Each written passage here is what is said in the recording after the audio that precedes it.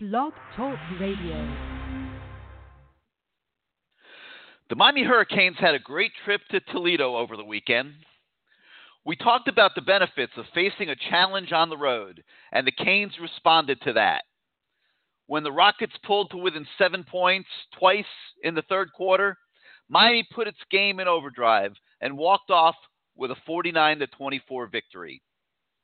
Malik Rozier was a steady hand throughout the game, scoring 3 rushing touchdowns and throwing for 2 more. DJ Dallas, looking more and more like a true running back every week, had a 100-yard rushing day. And Jeff Thomas, looking more and more like this program's next superstar, had 105 yards receiving.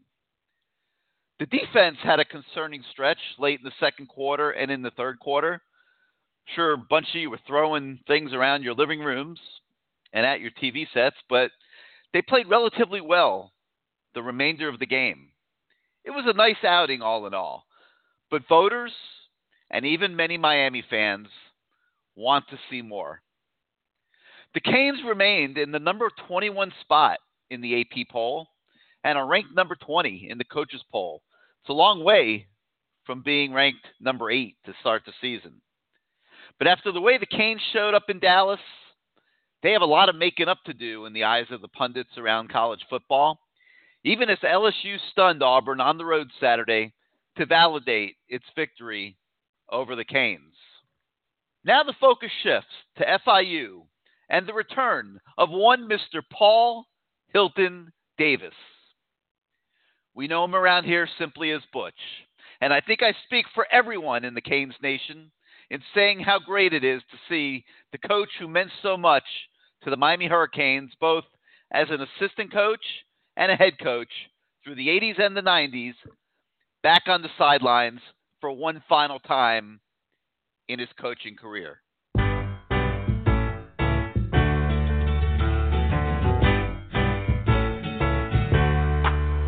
Welcome back.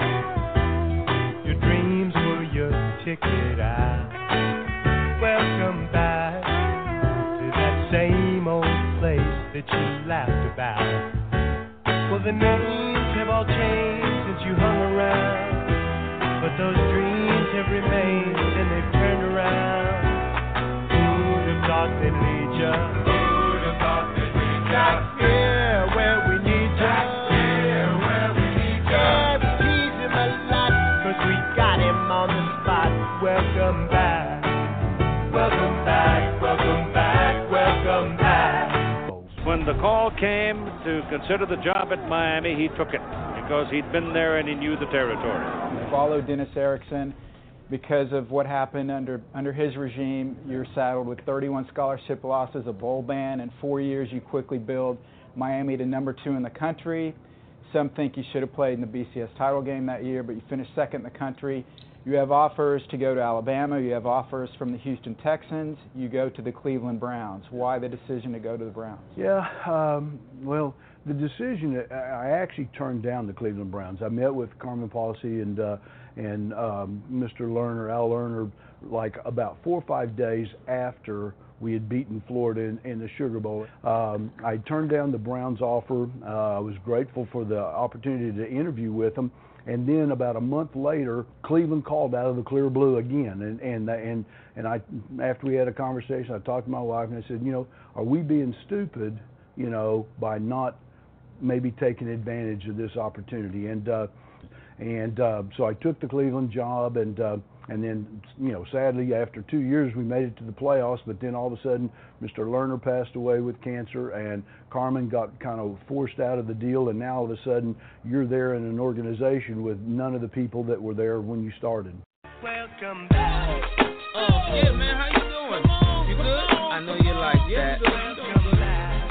I know you like that. How long you been back, man? Welcome.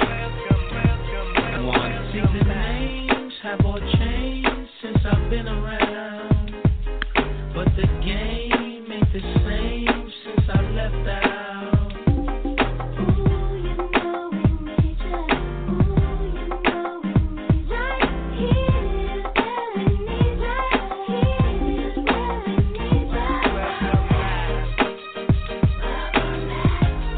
You know you like that.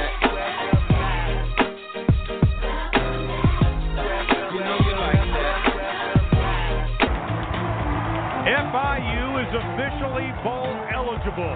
Third time in program history. Congratulations to FIU. Is that I really actually missed coaching. I mean, my entire coaching career, all the way back from high school to being a GA for Jimmy at Oklahoma State and through the Cowboys and all that stuff. I mean, I actually really love being in the locker room. I love being around the players. I think it's energizing. I think it certainly it's highly motivating. Ladies and gentlemen, we interrupt your regularly scheduled programming to bring you this emergency announcement.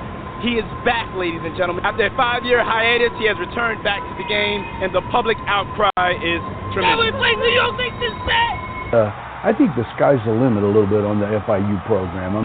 Been meeting with the president, and the president was adamant. I mean, they really, truly, they sold me.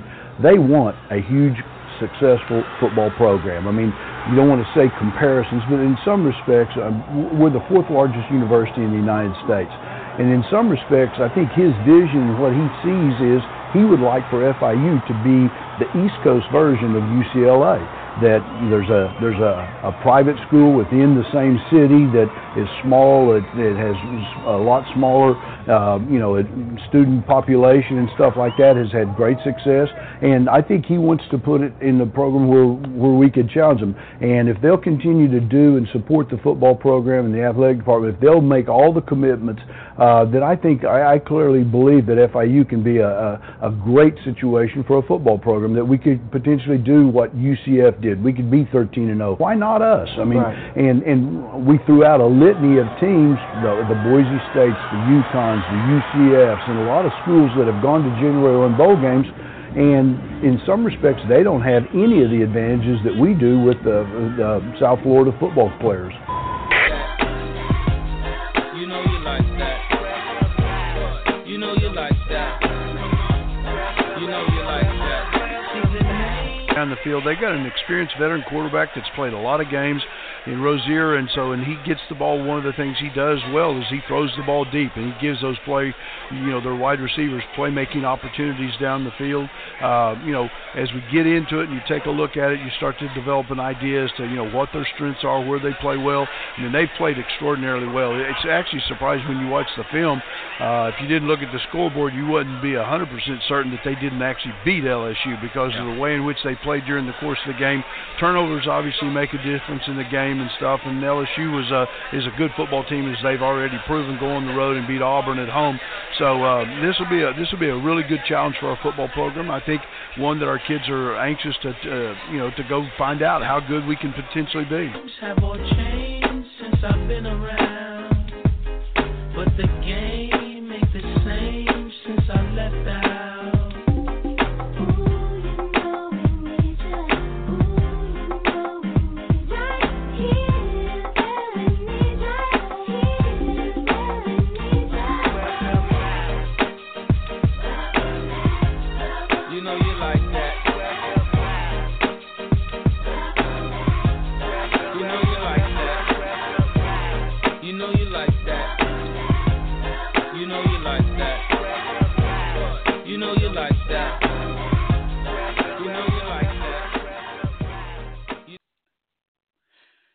Yeah, he's back. Butch is back. I don't know that I can foresee that USC-UCLA thing playing out quite as described. But he's back, and it'll be an exciting day Saturday at Hard Rock Stadium. Hello again, everybody. I'm Gary Ferman, the publisher of CaneSport.com, and I welcome you once again to CaneSport Live, presented this season by Sicilian Oven, with 6 restaurants throughout the South Florida area. At Sicilian Oven, you will not only love the taste, you will taste the love. As always, this is your show, and it'll be driven by your participation. The call-in number is 563-999-3633. That's 563-999-3633. Same drill as always. We have over 100 open phone lines, plenty of room for everybody to call in and participate. You hit the number 1 on your keypad. If you want to come on the show, that puts you in the queue. We bring you on the show in the order that you land in the queue. We once again asked subscribers at CaneSport.com to post the topics and questions that they would like to hear discussed on tonight's show. We'll address those tonight as we go forward, but we have a lot to talk about this evening, I think. So let's get right to your calls. Again, 563-999-3633, 563-999-3633. You hit 1 on your keypad if you want to come on the show. And I think we got a familiar voice back in the number 1 slot once again after a 1-week hiatus when he was a little asleep at the wheel, and that's Greg. Greg, welcome back to CaneSport Live. How you doing this evening? Great. How are you guys? Doing good. I see you called in. Wow, you were in what, about 26, 27 minutes early tonight. I'm impressed.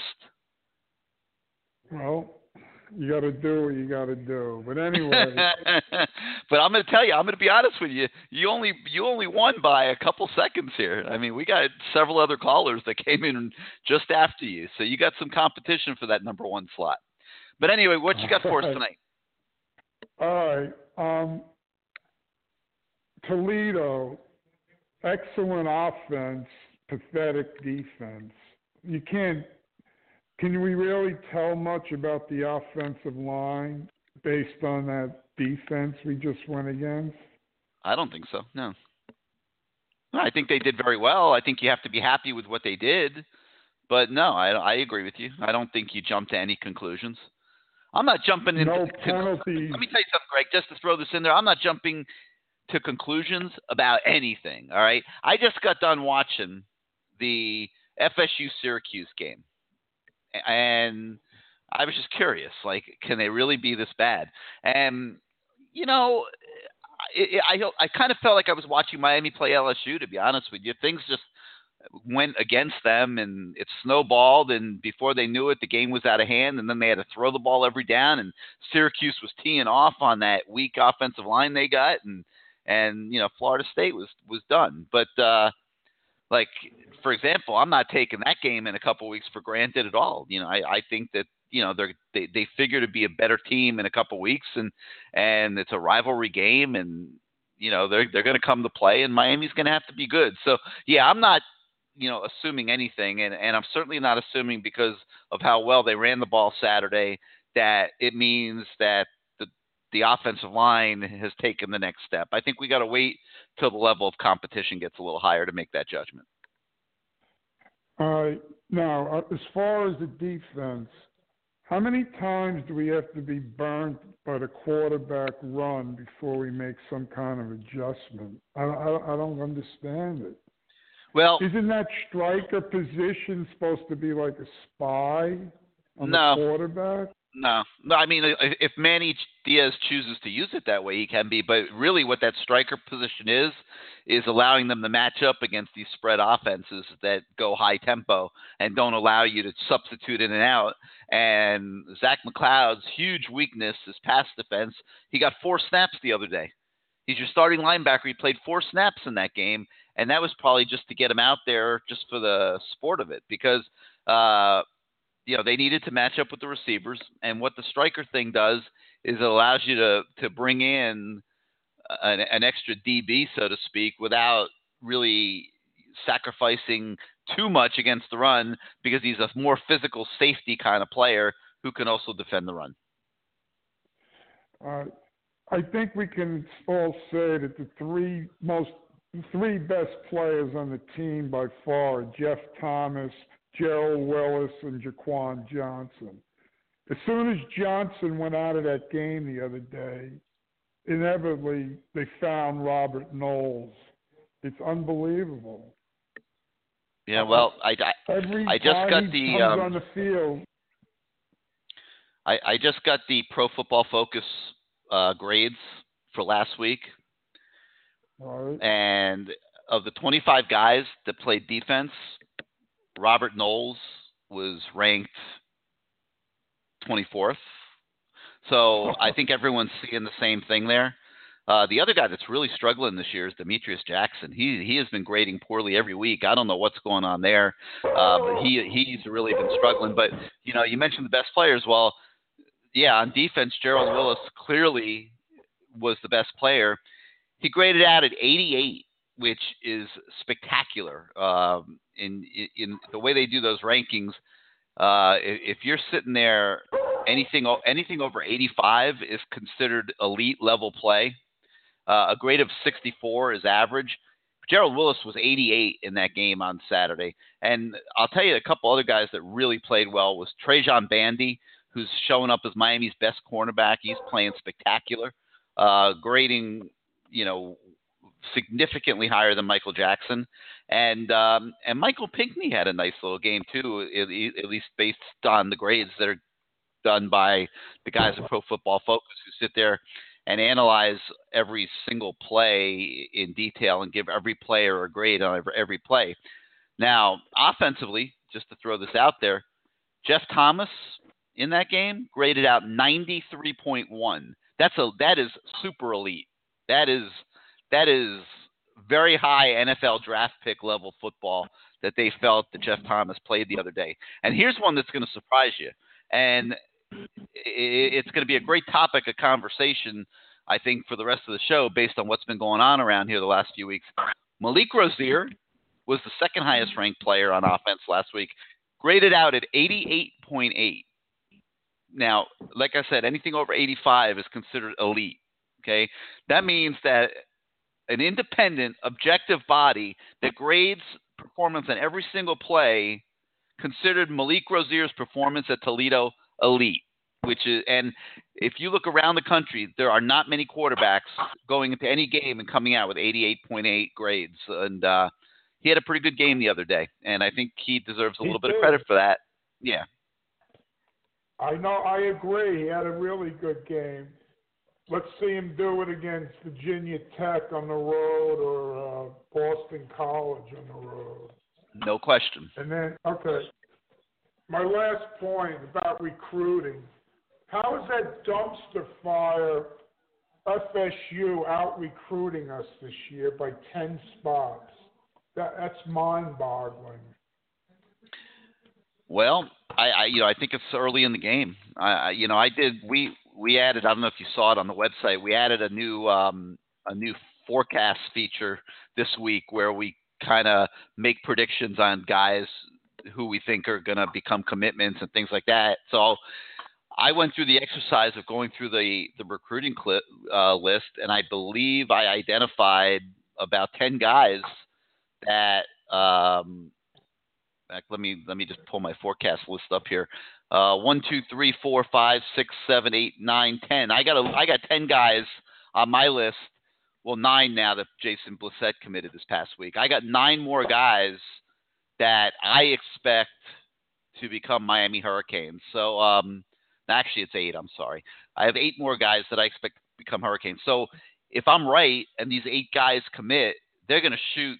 It's going to shoot Miami right into the top 10 without question, and I think they'll go past Florida State. The other thing I think is there's guys on the FSU commit list right now that I think Miami is going to go after, and I think it starts with the guy at the top, Akeem Dent, 5-star defensive back. Akeem Dent showed up at the Miami-Savannah State game the other day, and he not only showed up, he showed up early, okay? Showed up early to visit with the coaches before they had to go into their coaching duties. That tells me that Akeem Dent is seriously considering the Miami Hurricanes, okay? You don't show up early to hang out with the coaches if you're not, serious. And by early, I'm talking about, 3 hours before the game, okay? I mean, I'm not talking about 30 minutes before kickoff. I'm talking about 3 hours before the game started. Akeem Dent was at Hard Rock Stadium to hang out with the coaches and chat, okay? That tells me he's serious, okay? So keep an eye on that one because that could be a flip as we go forward, especially if Florida State struggles. I mean, other guys, I know Miami's recruited Brendan Gant through the months. I'd keep an eye on him. He's a 4-star safety. I'd keep an eye on Derek Hunter, who was flirting with Miami for a long time, a bit of a head case, but, keep an eye on that one. I don't really know about, I'm looking at their list. I don't see Quashon Fuller. Sam Howell. I don't think there's any relationship there. No, I'm not expecting I'm not expecting anything there. But I mean, but at the same time, I guess you never know. But no, I'm not expecting that one. But I do think you might see one or two guys on that FSU commit list flip over to Miami as the process goes forward. And then, you talk about possibly getting guys like Chris Bogle, who I think Miami's going to get, Braylon Ingram, who I think Miami's going to get, Kenny McIntosh, possibly Evan Neal, Mark Anthony Richards, who I think Miami's going to get, who, by the way, I think is now being recruited exclusively as an offensive football player. I think that the thoughts of him being a defensive back have kind of faded into the background. I think he's being recruited as an offensive player now. Lloyd Summerall, J.J. Weaver, Keon Zipper. I personally right now think they're all going to be Miami Hurricanes. So you add all those guys to the current recruiting class, now it becomes a decent class. It's not going to be top 5. It's not going to challenge for number 1, but it should be top 10. All right, Evan Neal's the big one in my opinion. Huge. We need a left tackle. Yep, they need a left tackle bad. They need tackles, period. Bad. They got to get a few of them in this class, no question. All right, Gary. Thanks for your time. I'll talk to you next week. All right, Greg. Thanks for getting us started as always. All right, 563-999-3633. 563-999-3633 is the number. You hit the number 1 on your keypad if you want to come on the show. And we're going to go out to 305, home of the U. You're live on CaneSport Live. How you doing tonight? Good, Gary. How are you? Doing great. Who's this? Adam? Adam, yeah. Hey, I recognize your voice. How you doing, man? What you got this week? Good. A couple things. One, I was watching Game Day last week, and Kirk Herbstreit made an interesting point, and he said they were talking about the state of Florida football, and I wanted to get your take, that UM will only go as far as Malik Rozier takes them. That he feels that Perry isn't ready, that if Rozier does well, we'll do well. If Rozier struggles, we'll struggle. I would totally agree with that. And, I was watching, and I really watched the Toledo game, and then I watched the LSU-Auburn game. And I hate to say this because they just faced off, but I think Rozier's a lot like Joe Burrow in that do enough to give us an opportunity and don't make mistakes, and we'll be fine. Yeah, Rozier can do more than Joe Burrow. Rozier's better than Joe Burrow. Okay, but what I meant is if we just play has to do it. Mistake-free football, yeah. But what I'm saying is if Rozier plays mistake-free football and doesn't throw interceptions and make bad decisions. He can. He did it last week on the road. Yeah. Now I know it was just Toledo, but Toledo wasn't a terrible football team. I mean, they're an okay football team. They had a lot of hard-nosed kids from Ohio on that team. I mean, they were not bad. Well, no, and they're going to be a legit MAC contender. Well. I know it's the MAC. I know it's Toledo, but they went on the road. Malik played a near perfect game. I told you what the grade was by Pro Football Focus, which is totally objective. They don't have any biases or anything. They're grading what they see. They're independent people, and he graded out at an elite level last week, and that's a good sign. No, that means he's moving in the right direction. Well, Andy had that great over-the-shoulder throw to Thomas in the third quarter on 1st and 10. What was it, a 40-plus yard? And it was a perfect throw. And Thomas has really come into his own this year. Playing great. When Richards is finally healthy, that's going to be one of, I'd like to say, at least a top 10 duo if we get Richards back to his freshman ability. Yeah, when you're lining up Richards, Thomas, and Cager as your 3 starting receivers, that is really good. They just got to play them, just play them like they're starters. It's like I'm still not a fan of this every play rotation thing. Well, no, and Langham had a couple nice catches as well. Yeah, Langham's fine, but he's not the 3 guys I just mentioned. No, but I'm saying he's a good 4th receiver, and that's a good foursome. Yes, and Hightower's a good 5th one. Yeah, no question. Yeah. And Harley, And- they I throw mean- him out there for a little bubble screen every now and then or whatever. I'd find whatever, but Yeah. you know, I mean, and I know it's early, but is there any thought given to like redshirting Pope this year, just so he can, because redshirting's not no, I hope necessarily so. a bad thing. I hope there is. I would like to see them redshirt Pope, Ezzard, Wiggins. I would even redshirt Harley. I wish they would rotate those guys, let them all play their 4 games each, rotate them week by week, and redshirt the whole group of them. That's what I would do.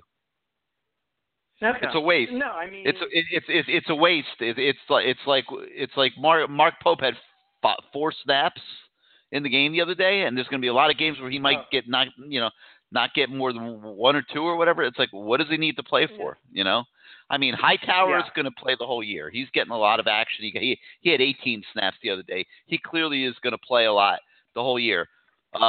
Wiggins, and he surprisingly, and Hightower, I was surprised.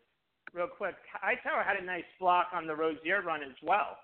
The final TD run. Hightower and Wiggins, amongst the freshmen, are a little bit above everybody else because of how well they're blocking and how they're getting after it.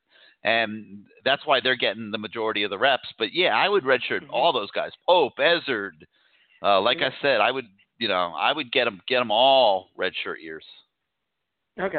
And a couple more things. One, what happened because there were, I think, 3 plays where Johnson, and I can't remember which Johnson it was, just burned Michael Jackson.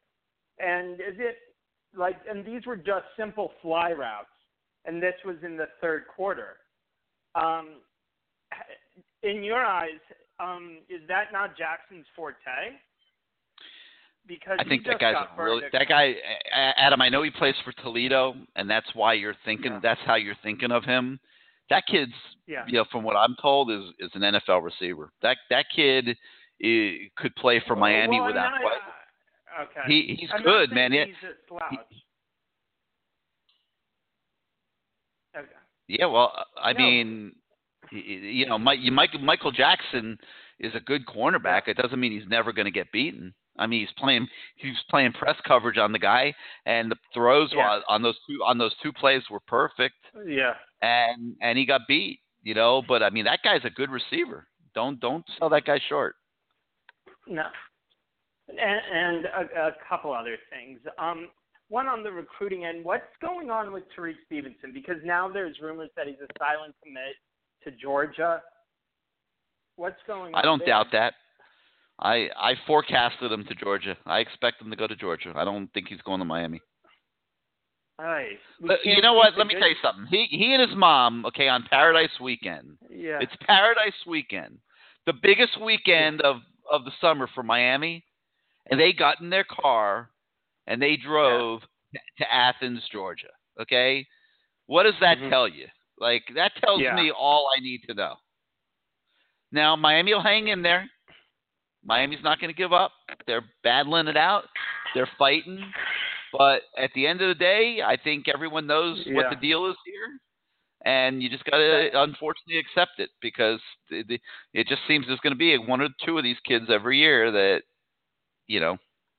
and this year it's Ladson and it's Tyreek. Yeah. 2 guys that have started out at the backyard. same school. Yeah, And the other thing I'm going to tell you is you're talking about a kid that was coerced, I'll use the word coerced to be nice, into changing high schools his senior year. What does that tell you? So, when I put 2 and 2 together with those 2 things, I mean, I personally would be stunned if he came to Miami. Okay. And a couple other things. One, have you had a chance to watch tape of this Blissett kid? Is he going to be able to play here? I mean, obviously, yes, the coaching staff thinks highly enough. He's a very, very unheralded, up-and-coming prospect. A guy that when schools start taking a look at him, start getting interested. The biggest thing that I'd be worried about there is if somebody from the SEC came charging in and got his attention. But right now, that looks pretty solid. And I think that this is what Miami needs to do on the defensive line because, especially at tackle. I mean, you got to be willing to go outside of the South Florida area and identify athletic kids that you can develop. And I think that's what they're doing with Blissett. No guarantees, but I think that's a good one.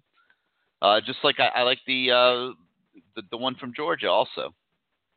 I thought that was a good take. Oh, okay. And last thing, there was an article up on CaneSport today about this cornerback Chamberlain, I think, or he goes to Chamberlain, up in Tampa. Is there a real shot with this kid? Depends. Depends where they are. It depends where they are down the stretch. I don't think he's a front burner guy. I think he's a guy that could land in the class if they have a spot for him. So they're continuing the relationship, and I'm not sure that he's a front burner guy. Obviously, there are some guys they want more. Tyreek Stevenson being one of them. Yeah. But yeah, he's one to keep an eye on. That's why we wrote about him. Okay. Okay. And last thing, speaking of flip, I know you mentioned Akeem Dent, but what about? Do we have a real shot at Hazelwood? Or is he just saying that he likes Miami? No, I think there's a legit shot there. It's going too far. Like, I don't think he's playing them just for a visit. I think he's legitimately considering Miami. I think he likes it. I think he likes the city. I think he likes the school. Now, at the end of the day, are you going to be able to get him away from Georgia? He's a Georgia kid. We'll see. But he's good enough. He's good enough that it's worth the fight for Miami. And if they don't get him, they haven't lost anything. They got, they're in decent shape at receiver. Okay, and we're in good shape if we only take the one receiver. And the door's closed on Ladson. We haven't even approached him. I don't think so. I mean, I have not seen or heard anything to suggest that the door is anything but closed. Okay. Okay. Well, thanks for taking my call, Gary. Hopefully we can beat up on FIU going into. Yeah. Well, I don't think it's going to be a blowout because Butch knows how to coach against us. Yeah, we'll see. Yeah, he does. He knows the formula. I think when he was at North Carolina, he won 3 out of 4 against Miami. So he knows. He does know the formula. But I don't think he's got the talent that he had at North Carolina. So we'll see. But they better be ready on special teams because he will come with some block schemes and looking to block some punts on Saturday, like he always does. Yeah. Well, I think he'll have his team ready. Well, I think FIU has about the same talent level as Toledo in terms of sheer talent. I think they're more equals. Well, we'll see. We'll see. All right, Adam. Okay, well, thank you. Thanks for being part of the show. Yep. All right, 563-999-3633, 563-999-3633. Hit 1 on your keypad if you want to come on the show. We're going to go out next to the 404. You're live on CaneSport Live. Good evening, Gary. This is Uki. Uki, how are you, buddy? You're not really leaving the message board, are you? Oh, I'm done, bro. I'm done. No, come on, man. Come on, everybody respects you. You're a little negative, but it's not negative, Gary. And this is one of the reasons why I wanted to call in because I think you misrepresented me totally. You made a comment about my expectations for the team is delusional or unreasonable. Have I one time said, I expect us to be playing for a national championship? Hell, I don't even expect us to even be to win the ACC championship anytime soon. But is it delusional to ask to see a team that's prepared, looks like it practiced all week, looks like it knows the game plan? Because, Gary, if you take away West Virginia, I'll give them the bowl game. We played against West Virginia, Virginia Tech game last year, and Notre Dame the game last year. We struggled in each and every game. We played under the Mark Richt era. So my whole thing, Gary, they won 15. They won 15 in a row. I get you got to give them a little credit for that, right? I give him credit, Gary, but at some point, you know what I'm saying? When does a team start to look like they're getting it? And it's not about winning the championship, Gary. We're talking all right, let's about start. looking. Wait, let's slow down. Mookie, slow down for a minute. Let's go back to the beginning. What would you say that Mark Richt inherited? What would you say the state of the program was when he took over? The talent is not where Miami talent should be, but the talent is still better than most of the teams that we play against in the Atlantic Conference and our side of the ACC conference. All right, but do you understand what went on in in the final years of Al Golden? Like how much roster attrition there was? Like they would sign 25 kids and 15, and there would only be 15 left a couple months later. That they were blowing half of a recruiting class, and I think that happened like 3 years in a row. And it coincided with being on probation for real, where they lost scholarships. So the way I look at it when I'm giving you opinions is I'm looking at it like, okay, they finished the Al Golden era on 2 probations. It was like being on 2 probations at the same time, which for most programs out there that don't have the benefit of all these athletes in South Florida that they can recruit and recover relatively quickly. For most programs out there, Uki, I mean, you wouldn't hear from them for 10 years. I mean, I don't know if you realize how devastating that is when you're screwing up all your recruiting classes and you don't have enough scholarships to begin with. I mean, it was like being on 2 probations at the same time. So from my viewpoint, Mark Richt inherited a disaster. Okay? I hear you, so don't hang up this week because I wanted to go through this with you. Okay, so I'm just giving you my viewpoint. Okay, I think he inherited a disaster. Okay, so now the first year they hit a wall and lost those 4 straight games. Horrendous. I'm with you 100%. Absolutely horrendous. Okay, it doesn't get worse than losing those 4 straight games. Okay, then they win 15 straight. Okay, they come out of that, they win 15 straight games. How many teams? I haven't done my research, but I know it can't be more than 1 or 2, if at all. I don't even know if Alabama wins 15 straight games very often. I mean, they won 15 straight games. Okay, now, horrible end to last year, horrendous. They hit a wall at Pitt. Rozier played like garbage. The whole team played like garbage. They were horrendous. They go to play Clemson. Clemson was just way better than them. Okay, let's admit it. Way better. I mean, they're not at that level yet.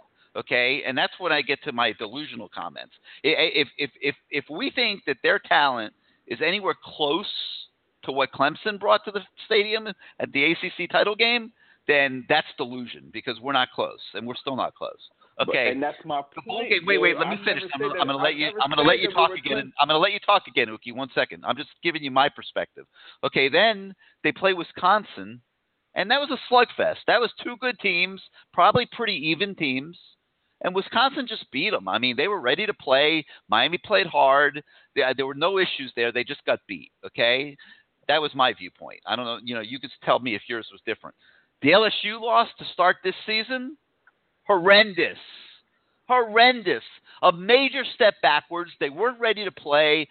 I thought the coaches did a horrible job in that game, and it was horrendous. It was a major step back for the program, and every criticism that you or anybody else could make about what they saw in Dallas is totally justified. And when you add the fact that the buildup and the way that the Canes Nation responded, almost unlike Miami has since the national championship times. I mean, I saw 30,000 Miami fans in Dallas in that stadium. You had every significant Miami alumnus in that stadium who came to Dallas to support the program and the team, and couldn't have laid a bigger egg. Okay, that was a disaster, and it was a major step back, and that's why you've seen the implosion the last few weeks in the fan base to the degree that you have.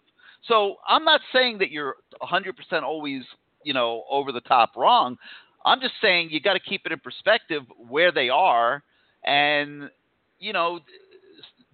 acknowledge the good things next to the bad things when they happen. That's all I'm saying. But Gary, this is what I'm okay. I get what you're saying, but just like you want me to.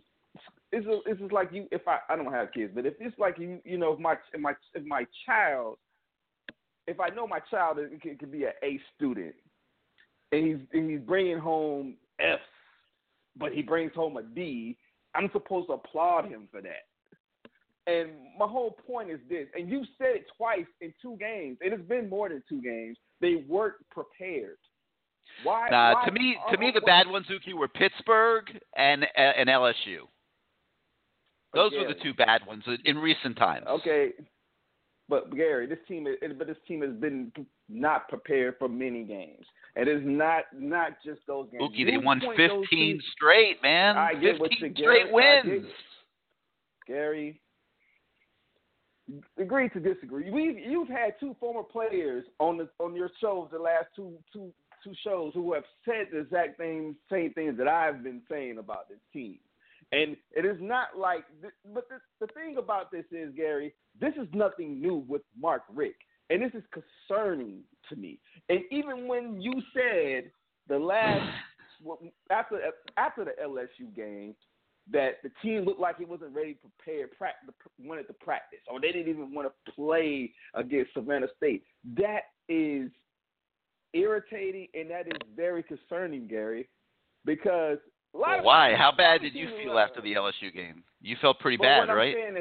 Wait, you felt pretty bad, right? Like, you're pissed, right? Yeah. Well, how do you think they felt? They went there and embarrassed themselves. With all that buildup on national TV, they went and embarrassed themselves. But you made it to seem like they just didn't want to play. They just wanted to give up on the season. They were down. No, what I said was they were down. They were down and out, and they should have been. That was a devastating performance in Dallas. Let me ask you a question, though, Gary. Let me just ask you this, okay? If you think that Nick Saban, after when his team take an ass whooping, they're going to have that woe me type of mentality, you're crazy. You're crazy, Gary. And that's the why thing they're with human Mark beings, Richt, man. They're human beings. But I get that. But if they lose, I'm sure they get down. I mean, why wouldn't they? Yeah, I'm sure they do. I'm sure they got a coach that's gonna. That's the thing. It's all about setting the tone, man. It's all about being a leader, Gary. And we got the perfect guy example who when the reason why Miami is right now is because that guy right there left out. When he left out, the culture of Miami changed to what it is now. It's not the original Miami culture. And when Butch left, it's not. But it also doesn't have a reason to be. I mean, what reason do they have? This program's been down for 12 years. It's Mark Richt's trying to build it back up. I mean, what reason do they have to have that kind of culture? I mean, they haven't won like that. They've got and even in the first 2 years of Mark Richt, they had those 2 losing stretches. They have no reason to have the mindset of the 2001 Hurricanes. They have no reason. Did Butch not come into a mess as well? Did Butch not come into a mess as well? Absolutely. And how many years did it take him to get it right? As good as he was, Butch might have been the best in the history of college football at bringing that program back the way he did, but it still took him 4 years, right? Barry, my whole thing is this. I'm not worried about beating Clemson. Butch didn't play in the Orange Bowl in his first 2 years at Miami. I understand that, Gary. So Mark Richt arguably is ahead of the curve that Butch set. Okay, I mean, I'm not sitting here trying to make excuses for Mark Richt. I'm just being fair. I mean, how do you take 15 straight victories for granted? I mean, I know they screwed up the Pitt game. They screwed it up bad, just like they screwed up the LSU game bad. Clemson, they had no chance, and Wisconsin was just a hard-fought football game that they may happen to lose. But they were ready to play that game. Well, we have a full season ahead of us, and I guess the judgment will be at the end of the season. Absolutely. But, my whole thing is, Gary, it's not even about beating Clemson. It's not even being at that level at this point. Because I'm not stupid enough to think that we are there or we are not even close yet. should even be close to there. But I'm talking about putting a team on the field that looks like it knows what the hell it's doing, and that has nothing to do about talent or depth, Gary. They did on Saturday. I thought they looked like they knew what they were doing on Saturday. I didn't like the way the defense played in the third quarter, but they looked like they knew what they were doing on Saturday. They played a near perfect game on offense. They didn't have any penalties. They didn't have any turnovers. I mean, they responded when they had to. I mean, now it was Toledo. I know that's what you're thinking, and I agree. I mean, it's Toledo, but I'm not going to nag on it. You know what I'm saying? Because they did what they were supposed to do. They beat a MAC team by more than 2 touchdowns. So I mean, right. I'm not. Now they got to go do the same thing against FIU. They do the same thing. Keep getting better. Keep getting better and better. Keep improving. Keep getting your young players, getting better. I think you look at Jordan and Mallory and some of these young kids that are playing. They're not getting worse. I know Mallory dropped that ball the other day, but they're not getting worse. Brevin Jordan as a true freshman is playing 70-plus snaps a game, Mookie. I mean, that's ridiculous. Right. But keep getting those guys better. The offensive line was the best it's been against Toledo. Again, I know it's just Toledo, but you got to make your forward steps that you can. And they really, they don't have to be great until Florida State comes in here. Because I still think Florida State has a lot of good athletes. Yeah, that's another story. But yeah. Yeah, but you can't take it for granted. Don't take that game for granted. Oh, no, got to be ready. I'm not going to take FIU for granted. That's going to be a hard far game that most people want to give it credit for. Now, I believe that we're going to pull away, but I mean, they'll stick with us for a quarter or maybe 2. But their defensive line's not bad. It's going to be good for the O-line. Yeah, they're going to get another. Doesn't he have like a couple of 4-stars on that D-line or something like that? I haven't looked at the star rankings of their roster, but I know they have a few good players on defense. They have a decent defensive line that's going to test the O-line a little bit and get after it, and so hopefully it'll be another good forward move on Saturday. We'll see. I'll be at the game. All right, Gary. I'll look for you. All right, man. Hey, thanks for calling in. All right, man. Bye-bye. Right. Yep. All right, the great Uki. The guy, I mean, he wants to see. I know he wants to see the Canes back to being the Canes, and the only thing I think that he sometimes misses is that it just doesn't happen at the snap of a finger. And I don't, like I said when I went through it, like I think a lot of people underestimate where they're coming from, like where they started 2 years ago when Mark Richt began this journey. And I think that you've seen forward progress. You've seen year-to-year forward progress. This year, the story is yet to be written. And nobody would argue that LSU game, like I said, was a total debacle. It was horrendous. They got to bounce back from that. We'll see if they can. All right, 563-999-3633, 563-999-3633 is the number. You hit the number 1 on your keypad if you want to come on the show. And guys, you've seen the banners and the chatter on CaneSport.com for the new fantasy game, Moneyball DFS. Well, Moneyball DFS was created by one of our members at CaneSport and is a different type of fantasy sport.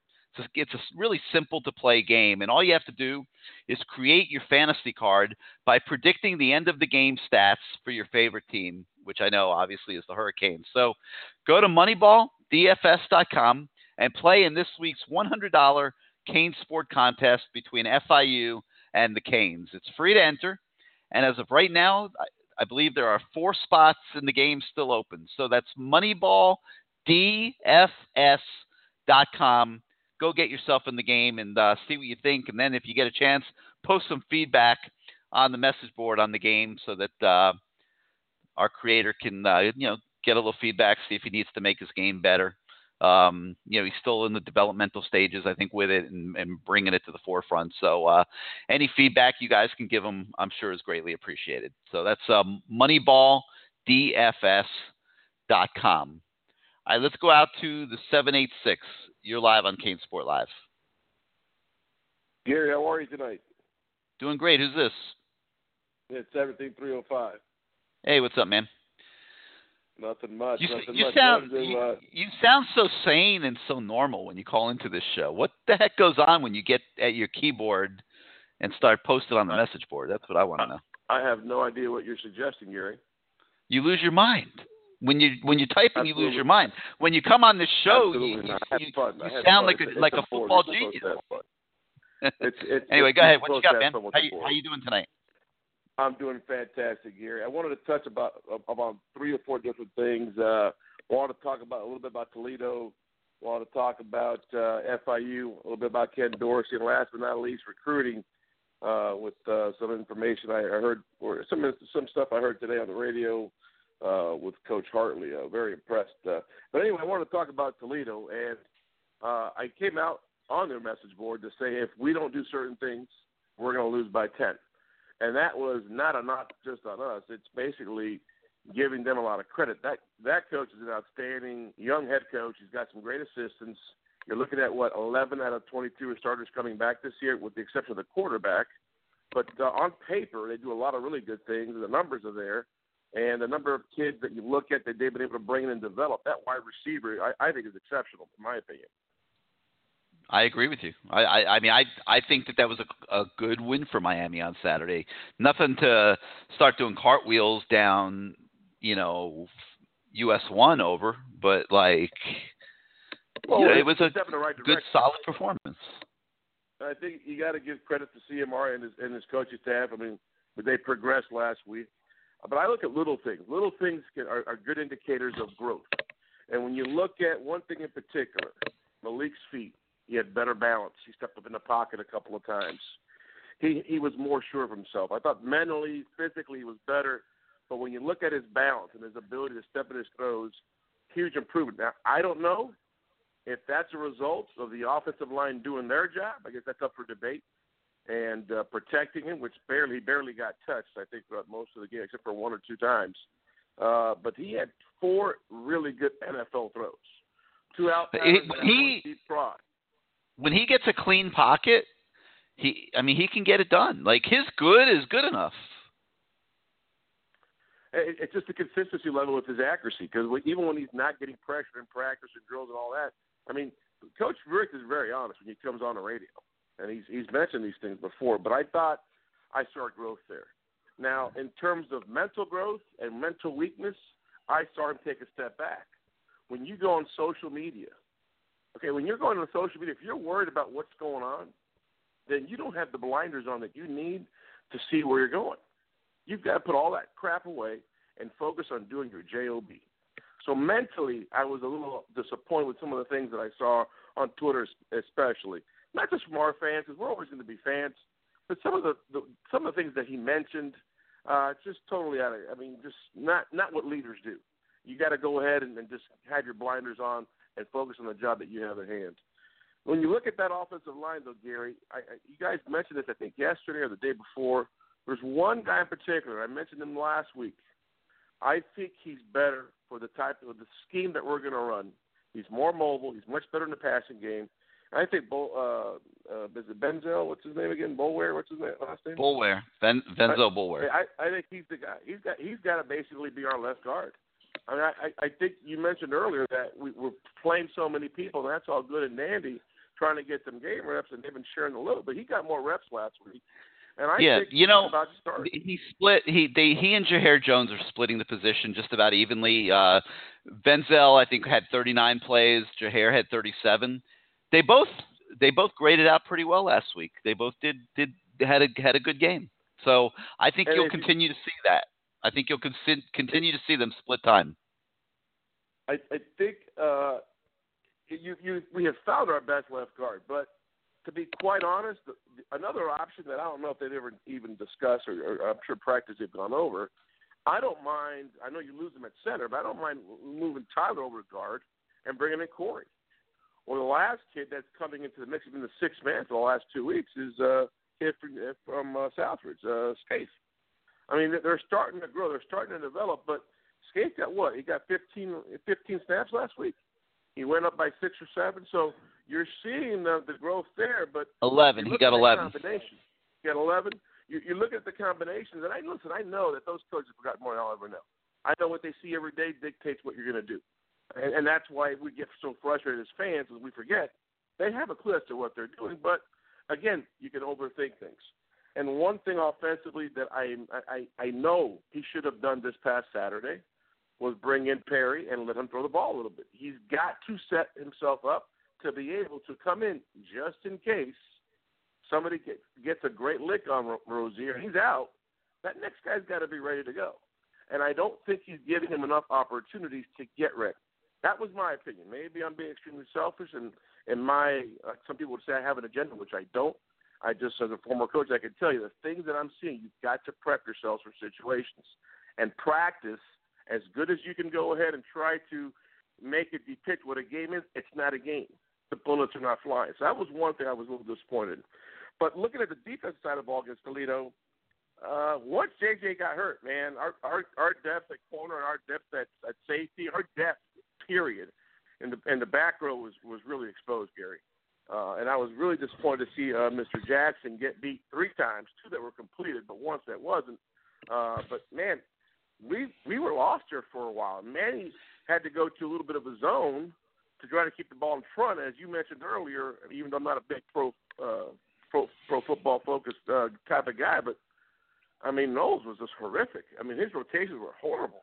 Yeah, he's terrible. He's absolutely terrible. I don't know why they keep putting him out there, but they were kind of handcuffed the other day because when Jaquan got hurt, they didn't have Amari Carter to turn to. He would have been the next guy up, I think, and no so doubt. I mean, that's why they played Knowles. But man, I hope Gervin Hall takes a forward step really quick because it gets really problematic when I hate to say it. I feel terrible. I mean, he's just a kid, but. I mean, the level of play when Knowles goes on the field really drops. Well, and one thing that bothered me, there was a lot of criticism about Manny when he was at Texas with his inability to make changes quick enough, to play too many players. Some of the things that we've mentioned, that you've mentioned, were the criticisms back then. And one thing I noticed, it took 11 minutes for him to get the right rotation back there. It took 11 minutes for him to go ahead. He came with a really good game plan. He came with a good game plan, and they were having phenomenal success until they fell asleep at the end of the first half. But then they came out in the second half, and like you said, that Toledo coach is a good coach, and they adjusted some of the blocking schemes up front because Miami's defensive line and Gerald Willis were absolutely dominating the game, and they adjusted some of the things they were doing up front, and they also told their quarterback to not hesitate to take off and run, and he started hurting them with some of those runs. Now, the plays on the outside where Michael Jackson got beat, I talked about this earlier, that guy's a really good receiver. That guy's probably going to be he's going to probably play in the NFL now. I mean, that guy is a really, really good receiver, and Miami knew that going into the game. You know, I was told that there was no question that he was good enough to play at Miami, and I think they anticipated he might give them some problems from time to time. So I wouldn't overreact to that real quick, but you're right. I mean, they adjusted to what Manny was doing, and it took a long time in the third quarter to adjust back and get the game under control. But fortunately, they were able to do it. Gary, coaching is like playing chess. There are counters to everything. It doesn't take long for anybody with half a brain to say, okay, this and this is being taken away, and this is being given to us. Let's take this. They kept 7. They kept 7 to block on 2 of those long possessions. And Jackson was totally off base. He never got a jam. I think once he didn't know if he was in zone or man, by the way. So there are things that I saw from him that disappointed me. And I've been mentioning, I know he's a good player, but there's no doubt in my mind he is not a first rounder. On speed alone, on agility alone, his reaction time, he's not a first rounder to me. I mean, that's something that's been said many, many times, that he's going to be a first rounder. So is Jaquan Johnson. Listen, measurables are measurables. And they're not first rounders, neither one of them. Neither one of them will be first rounders. Nope, I don't. I agree with you. Let's be honest. And I'm an ultimate homer when it comes to that, because I still thought Mac had a great underwear Olympics and not gotten sick, he had a shot at making some decent money. But it is what it is. I want to talk about FIU though, if I can. And one topic that, for some reason, some people are on board with me, some people are not. I think you've been on the fence here and there. But let's talk about a guy who coached 9 years in the NFL. Let's talk about a guy who was I would say basically he was a genius behind center for this University of Miami football program. Let's say that this guy has one of the best football IQs out there.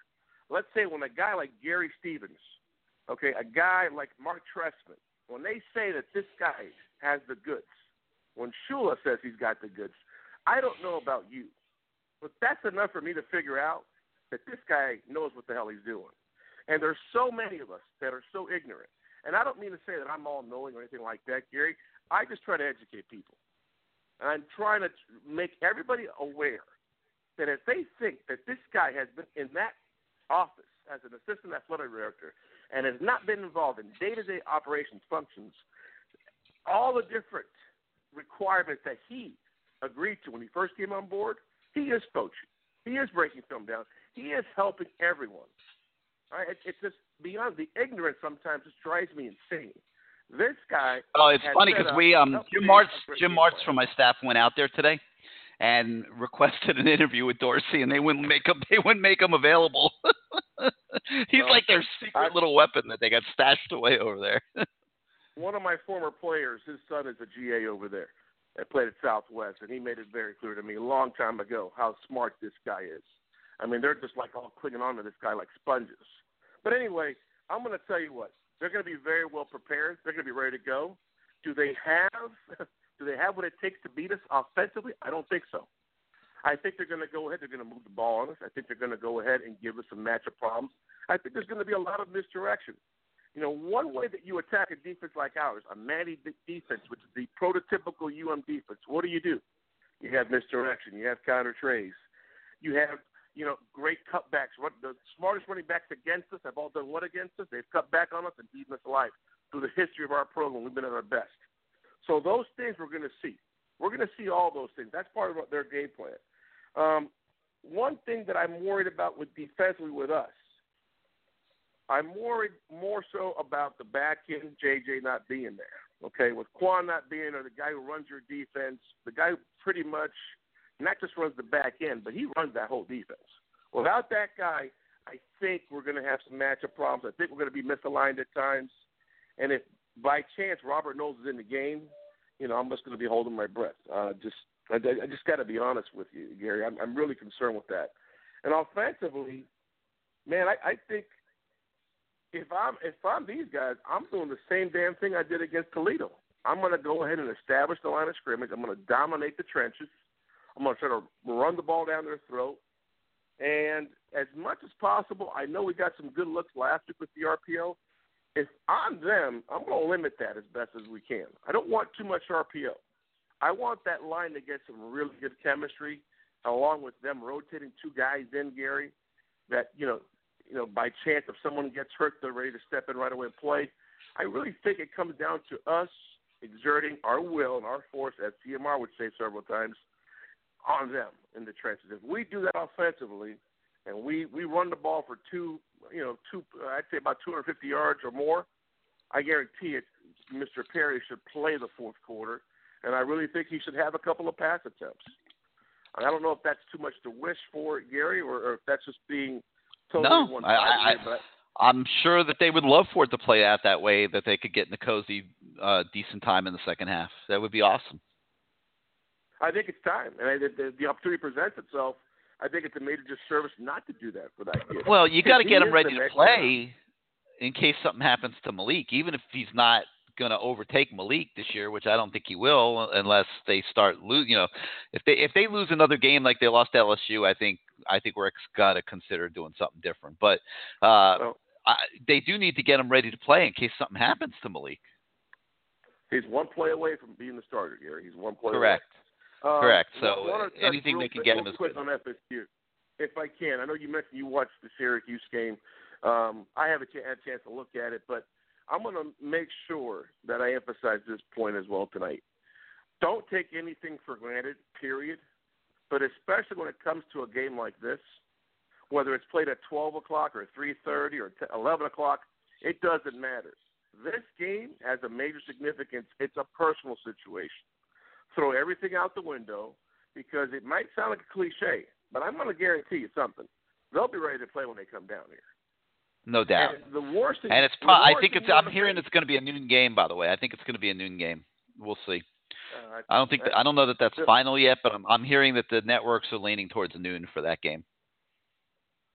Well, I just think we can't take anything for granted, and they have a ton of talent on that team.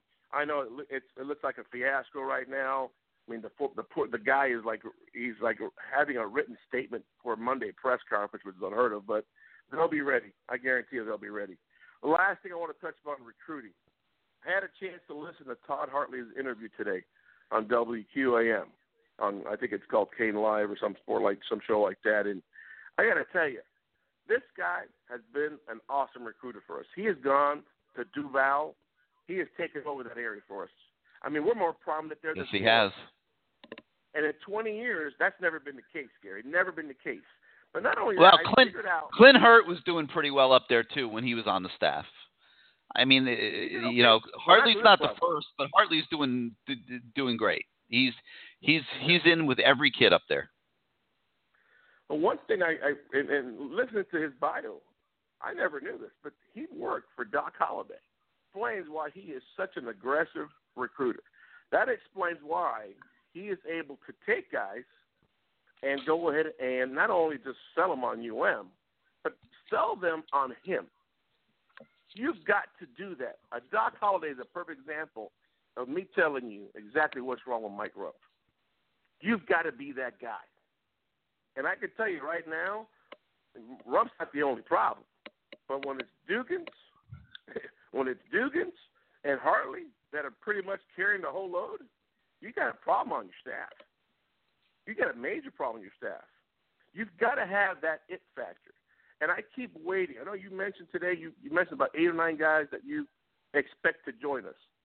You know what fear I have recruiting-wise? If Ahmad Richard doesn't play, his brother's not going to come here. I'm going to tell you right now, if he's not happy, I'm going to guarantee you, he's not going to come here.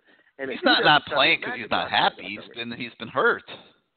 Yeah, he's been hurt, but there are several conversations. You know what they are, okay? Especially at the LSU game. Those things could say that that's just hearsay, but there is some relevance to it. No, it's not. He hasn't practiced 1 second since that game. I understand. It's not because he was upset. And we're not totally happy. Don't buy the BS. We're not totally happy with some of the issues with Benny, Mr. Scavo. I know what I'm telling you. So there's stuff out there. So let's hope that kid gets on the field quick, because if he doesn't work out well this year, there's going to be a backlash there. His brother will not come here. I mean, I think you need to do a little research there. Maybe I'm totally hearing things that are, totally off base. But, it's a small world. We know a lot of the same people, Gary. But I'm concerned there. If that's the case, man, we got to go ahead and get more aggressive. These assistant coaches have to start delivering, or they got to get the hell out. Well, we'll see. He's not back in practice yet, so I wouldn't expect to see him this week. All right, man. Let me let some other people get the microphone. Thank you so much for calling in. Great call as always. Now take that game to the message boards, because man, it gets a little ugly over there sometimes. All right, guys. I'm going to take a second here to talk to you about really what's becoming one of my favorite restaurants. I think you could probably tell that listening to me talk about them every week on the show. But it's one of the best and rapidly expanding dining concepts in South Florida, and that is Sicilian Oven. And, I don't have to tell you about all the hundreds of pizza places that there are out there. There's one on every corner, one in every shopping center, plenty of places where you can go buy a pizza.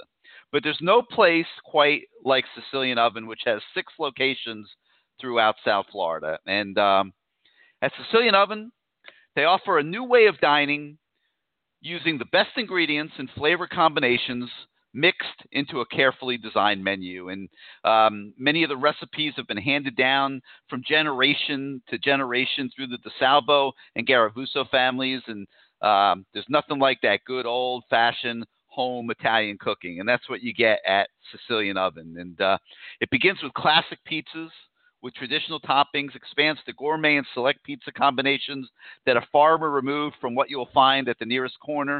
If you love wings, they've got them. A lot of the former players go to Sicilian Oven, and they have chicken wing eating contests where they knock down about 60, 70 of those things in one sitting. And they're wood-fired wings that are marinated for 24 hours in Italian herbs and spices and served with caramelized onions. Boy. I'm telling you, they're really good. And Sicilian Oven also offers a wide array of specialty dishes with eggplant to mussels to fire-roasted shrimp Palermo. They have soups, salads, sandwiches, pasta dishes. No matter your taste, you're going to find something great to eat at Sicilian Oven with 6 locations throughout South Florida. You can go to Sicilian Oven on your way to or leaving Hard Rock Stadium. You can visit the Plantation location, which is at the Fountains Complex off University Drive. Guess what, about 15 minutes north of Hard Rock. Or you can go to the Aventura location at 205th and Biscayne, which is about 15 minutes east of Hard Rock. Need a place to eat great food and watch a road game? They have locations in Lighthouse Point. They have a location in Coral Springs on Sample Road and 101st. They have a location in Boca Raton. And their new location, which is beautiful, by the way, absolutely beautiful. I haven't eaten there yet, but I drove by there the other day, and I was like, wow. It's on Oakland Park Boulevard, just west of Bayview in Fort Lauderdale. And they got a full liquor bar at that location. So that's a good one to go visit sometime when you're cruising around Fort Lauderdale. So get on over to your nearest Sicilian Oven restaurant and get ready to experience the next level in casual Italian dining. You can visit SicilianOven.com to find the nearest location to you. It's Sicilian Oven and SicilianOven.com. You will not only love the taste, but you will taste the love. It comes out in that food, and it's oh so good. Try it out. I've seen some guys on the message boards talking about stopping at Sicilian Oven since I started talking about it, and they were not disappointed, and you won't be either. All right, let's get back to the show. Let's go out to the 304. You're live on CaneSport Live. Hey, Gary, this is Hurricane Blaze. How you doing? What's up, man? How you doing tonight? Doing well, thanks. I'll go ahead and jump into it. I think we're blessed on offense because of Jeff Thomas. I don't think Malik Rose. Oh, definitely. I don't think Malik is. I think he's average at best, and I just believe Perry Williams, maybe even Williams, could do the same type of throws to Thomas, if not better, and more often. But besides that, something that's come up the last few weeks was you're not a big fan of Quan Johnson.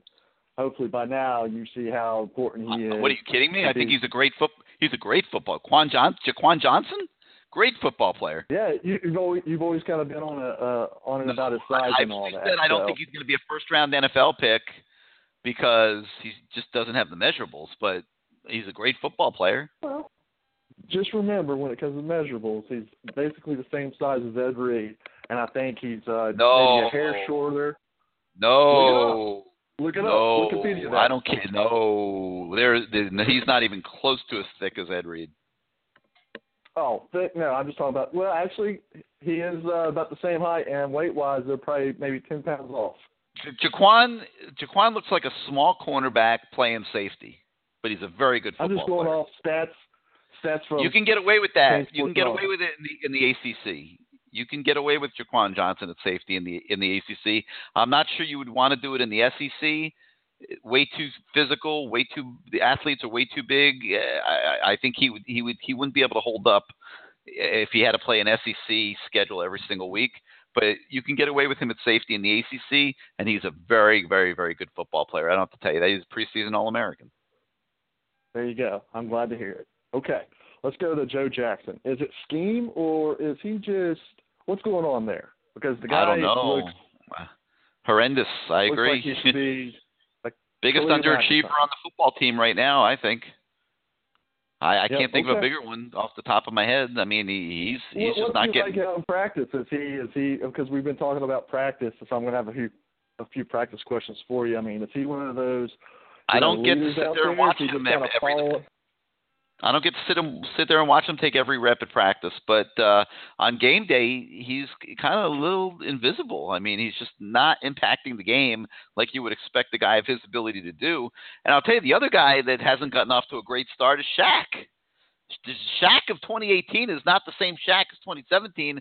I don't know if it has anything to do with the weight he lost or whatever. I don't think it does, but he's not impacting the game the way he did last year, and hopefully he gets his act together too. Pinckney's playing pretty well, but McLeod, kind of fell victim to the style of play last week. He only got, I think, 4 snaps, but Shaq was out there almost the whole game, and he's not really impacting it like he should. I think when you watch the defense, I mean, you can call out Willis, you can call out Johnson, and you could probably call out Bandy. Those three actually break down. But the other players, it seems like they over-pursue. And we've been doing it for years. Maybe it's just, again, scheme. But when I don't know. They're not playing well. It can't be scheme because, I mean, Shaq had great games last year. He's just not. I don't know what's up, man. He's a good player. He's just not showing it so far this year. Hey, PFF ratings. What's the rating between Homer and Dallas? Last week? Yes.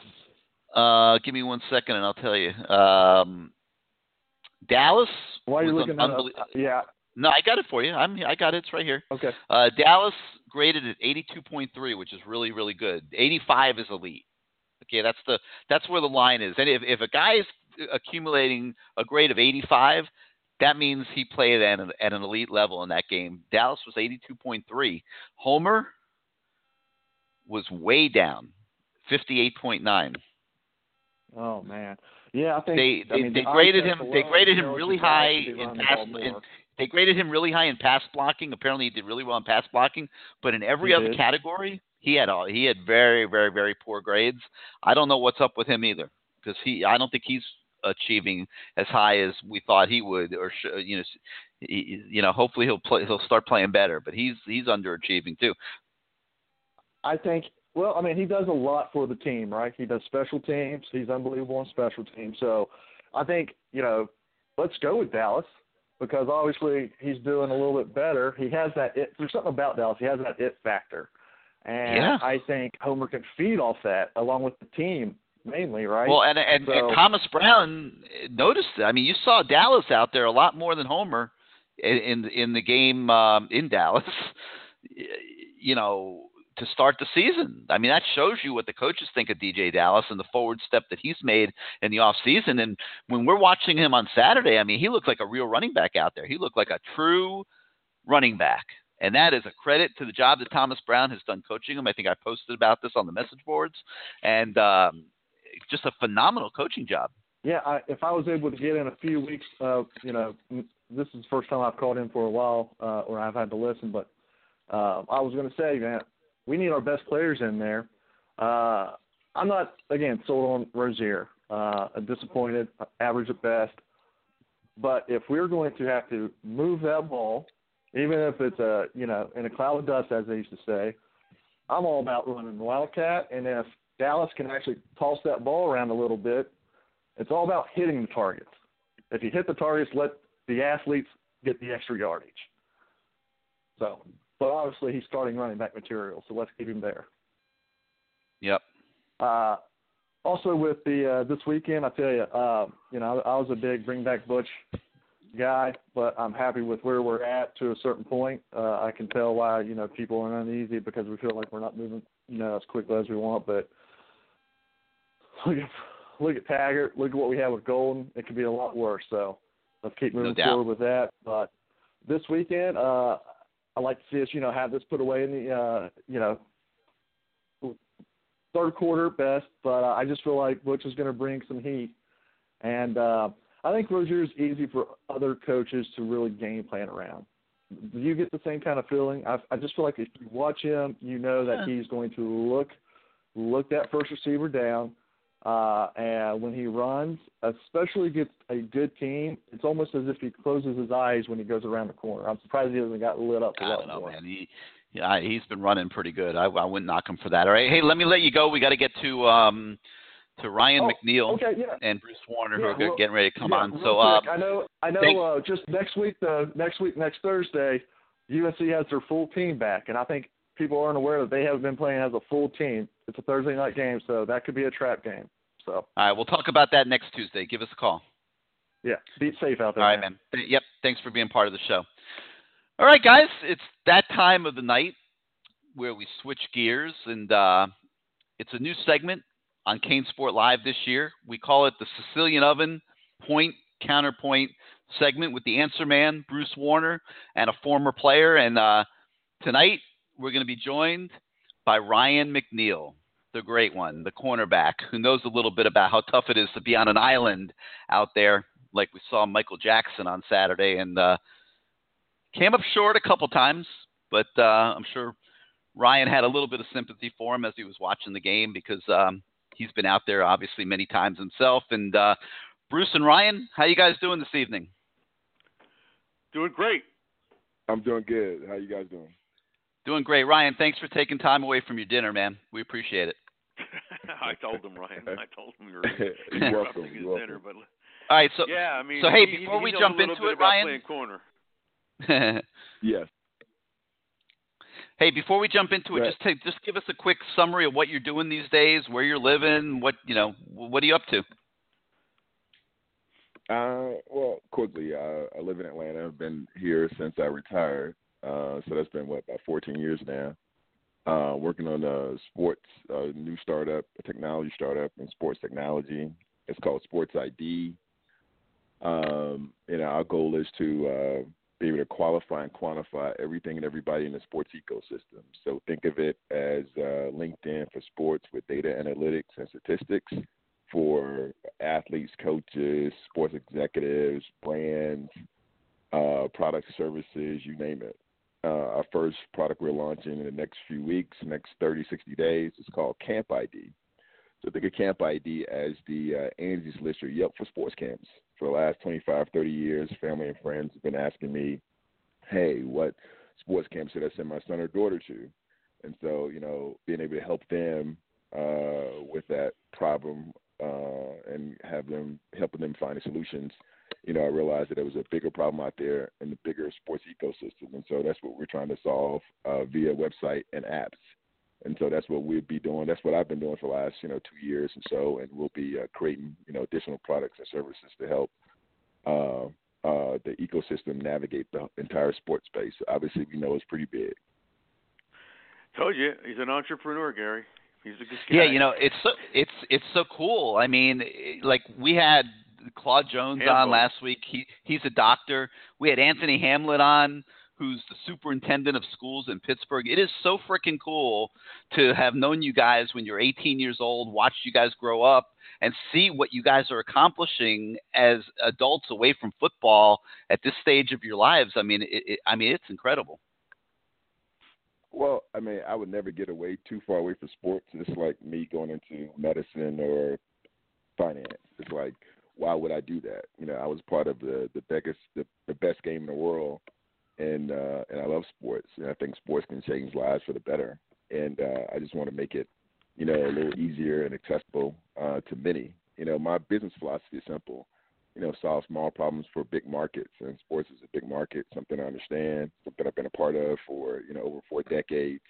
So, you bring, some institutional knowledge to the table, and teaming up with developers and technologists, we're going to be able to solve, a few of those problems and solve, a little of those pains that parents have, athletes have, and coaches have. So, Ryan, why don't you solve this problem? You watching the games, you know what's going on. I know you're involved with the podcast with Kelvin Harris. So let's start on the defensive side of the ball. There's been some, if you watch the Toledo game, you see that there's been some safeties coming up in the line. The Toledo quarterback changed the plays, and bang, we're exposed again a few times. The quarterback also was able to run the ball a few times. So what are you seeing out of Miami's defense? And then, of course, the DBs, because that's what we have you on for, that concerns you. Well, it's still early in the season, right? So it's only the third game. And, you have, some new pieces and players, and they all got to get used to each other in live fire, right? You can practice as much as you want at Greentree, against, the offense in pads, whatever the case may be. But it's very different when you have live rounds and you have, opposing coaches, game planning for you. So a lot of things that we saw last year is not going to work. So you got to, continually adjust. And so the one thing I did see, once Jaquan went out, he's the quarterback of the defense. He's the guy to get everybody in alignment. And you're supposed to know your assignment, and you're supposed to know the technique. But when you don't have that, it's almost like a conscience. You got to think maybe a half a second longer and wander a half a second longer, and you're late adjusting to the play. And I felt, once they got used to him not being there, they played a little bit more free, a little bit more aggressive. But you can see, some of that hesitation, for a half a moment, a half a second. And they got a couple plays, and you got to give them credit. They were hyped. They were ready for us. That was the biggest game of their season. So, we're going to be able to take and get, other teams' best. And so that's what I think that the guys got to be prepared for. They're bringing Miami back. Are we back all the way? Maybe not yet, but, still, when you hear the University of Miami, we make people take notice, right? And you got to be prepared for the Toledos of the world, that they're going to bring their best, for all 4 quarters. And I think that, we saw, some of that this past Saturday, and it's a learning experience. Each and every time you step on the field, you either going to, it's a time for you to learn and become a better player. So in the theme of the shows we've had so far, when we've had Hambone on, we had Big Patrick Riley on, we had Claude last week. I spoke to Charles Farms earlier yesterday. You're on our show. So the common subject was Rick practiced the 1 offense against the 2 defense and the 2 off against the 1 defense. And everybody that we've spoken to ripped that. They wanted the ones to go against the ones. To me, it's like a false sense of security when Rozier's going against the number 2 defense. What's your thought process on that? Because it seems to me that watching the LSU game and especially the LSU game, they just like, whoa, what the hell just happened?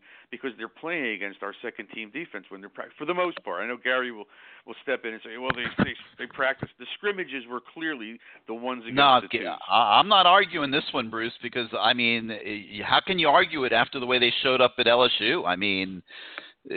They were not prepared for the level of team that they were facing that night. And I think what happens, and then I want to hear what Ryan has to say, but I think what I've noticed is that these coaches sometimes seem to be overestimating where some of the guys that they're coaching are really at.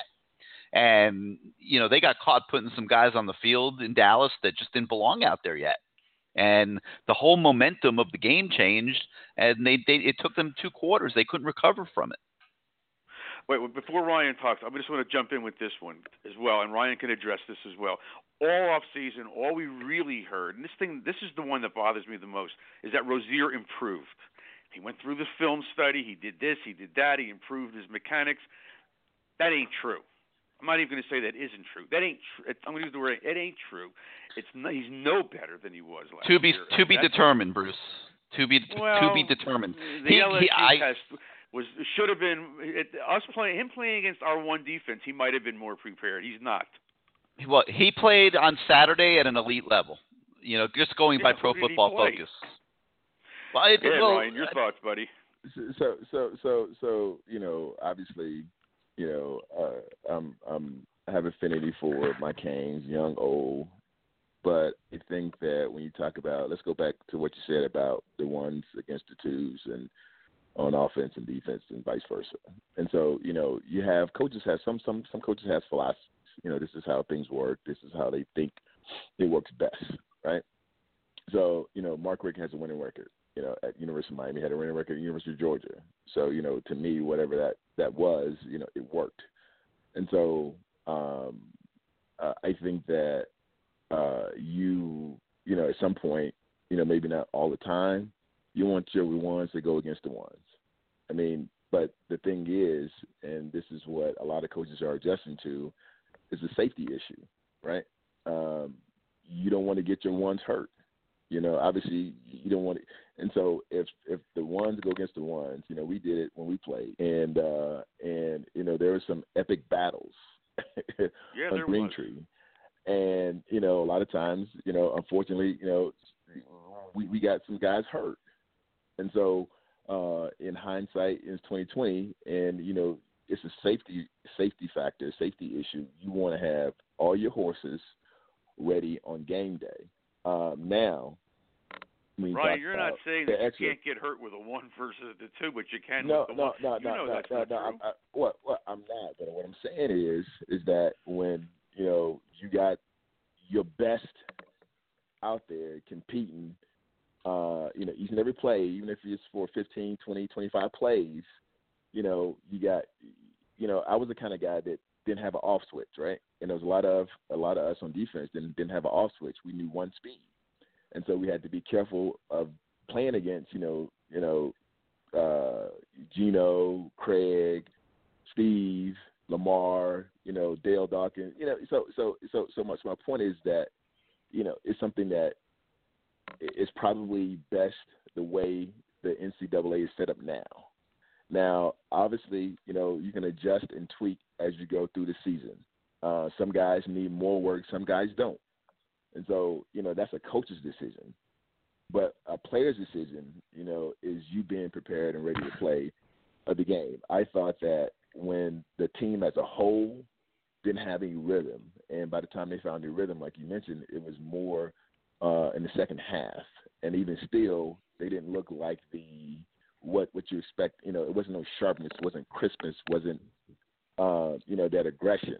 And I don't know if it was the stage, playing in, one of the biggest, best, beautiful stadiums in all the world, or if we just wasn't ready to play at that level. LSU had their backs against the wall, right? They already said that the coach is on the hot seat before the season even started, right? So it's different dynamics, it's different environment, and it's different tension. Our tension was anticipating that we're going to light LSU up for 35, 40 points. LSU is struggling to survive. And to me, we didn't come out with that hunger, that, do or die, type tempo. It's cost us. It's not a cost us in the rankings, but it gave us a loss. And I think that hopefully, what I talked about before, learning experience, every time you scrap at the pads, you're going to learn something about yourself. You're going to learn something about your teammates. They've played better. Now, was Toledo a perfect game? No, I don't count, the Savannah State game. I mean, I thought everybody played well, and I don't count that. Toledo, better opponent. Now, FIU, I don't know what FIU's like. I know Butch is a hell of a coach. I know he's going to have his guys ready. And so, and then we got, could play that game well and get better and get the younger guys involved, play North Carolina, then play Florida State, obviously. And so I'm not trying to go play Florida State tomorrow, but I'm saying that the season is long, and you want to see improvement each and every week from all your positions, all levels, first team, second team, and third team. And if we get in that, then, we may be able to put ourselves in position at the end of the season where we want to be where we want to be. Yeah, you want just this one loss, and you want to go to Virginia Tech and beat them and set yourself up to beat Pitt and get ready to play Clemson again. So, yeah, it's the measuring stick, obviously, is Clemson, but you've got to get past – you got to get out of the Coastal first. So I don't disagree with that. We have to show improvement. But these next couple of games, I don't know what we're going to see, except you want to play better. That's all. We can't play the same and expect to beat – and, again, Florida State's going to be a war because that's a rivalry game. And it is what it is. Hey Ryan, I can't remember how much we substituted the couple years that you were starting and stuff, but you can probably put some perspective on this. I mean, it's a 3-3 game late in the first quarter in Dallas, and we line up for a play without a single starting linebacker on the field. This is against the LSU in Dallas, the Showcase National game. And we don't have a starting linebacker on the field, and one of our starting safeties and also. Was it Knowles on the field too? Correct. And Knowles, right. And they give up that 50-something yard touchdown run that totally changed the game. So there has to be some kind of method. There has to be some kind of reason. I don't know what the reason is. But well, they were working. They were rotating in. They were giving younger guys a chance to play. But I don't understand. That is not the time and the place.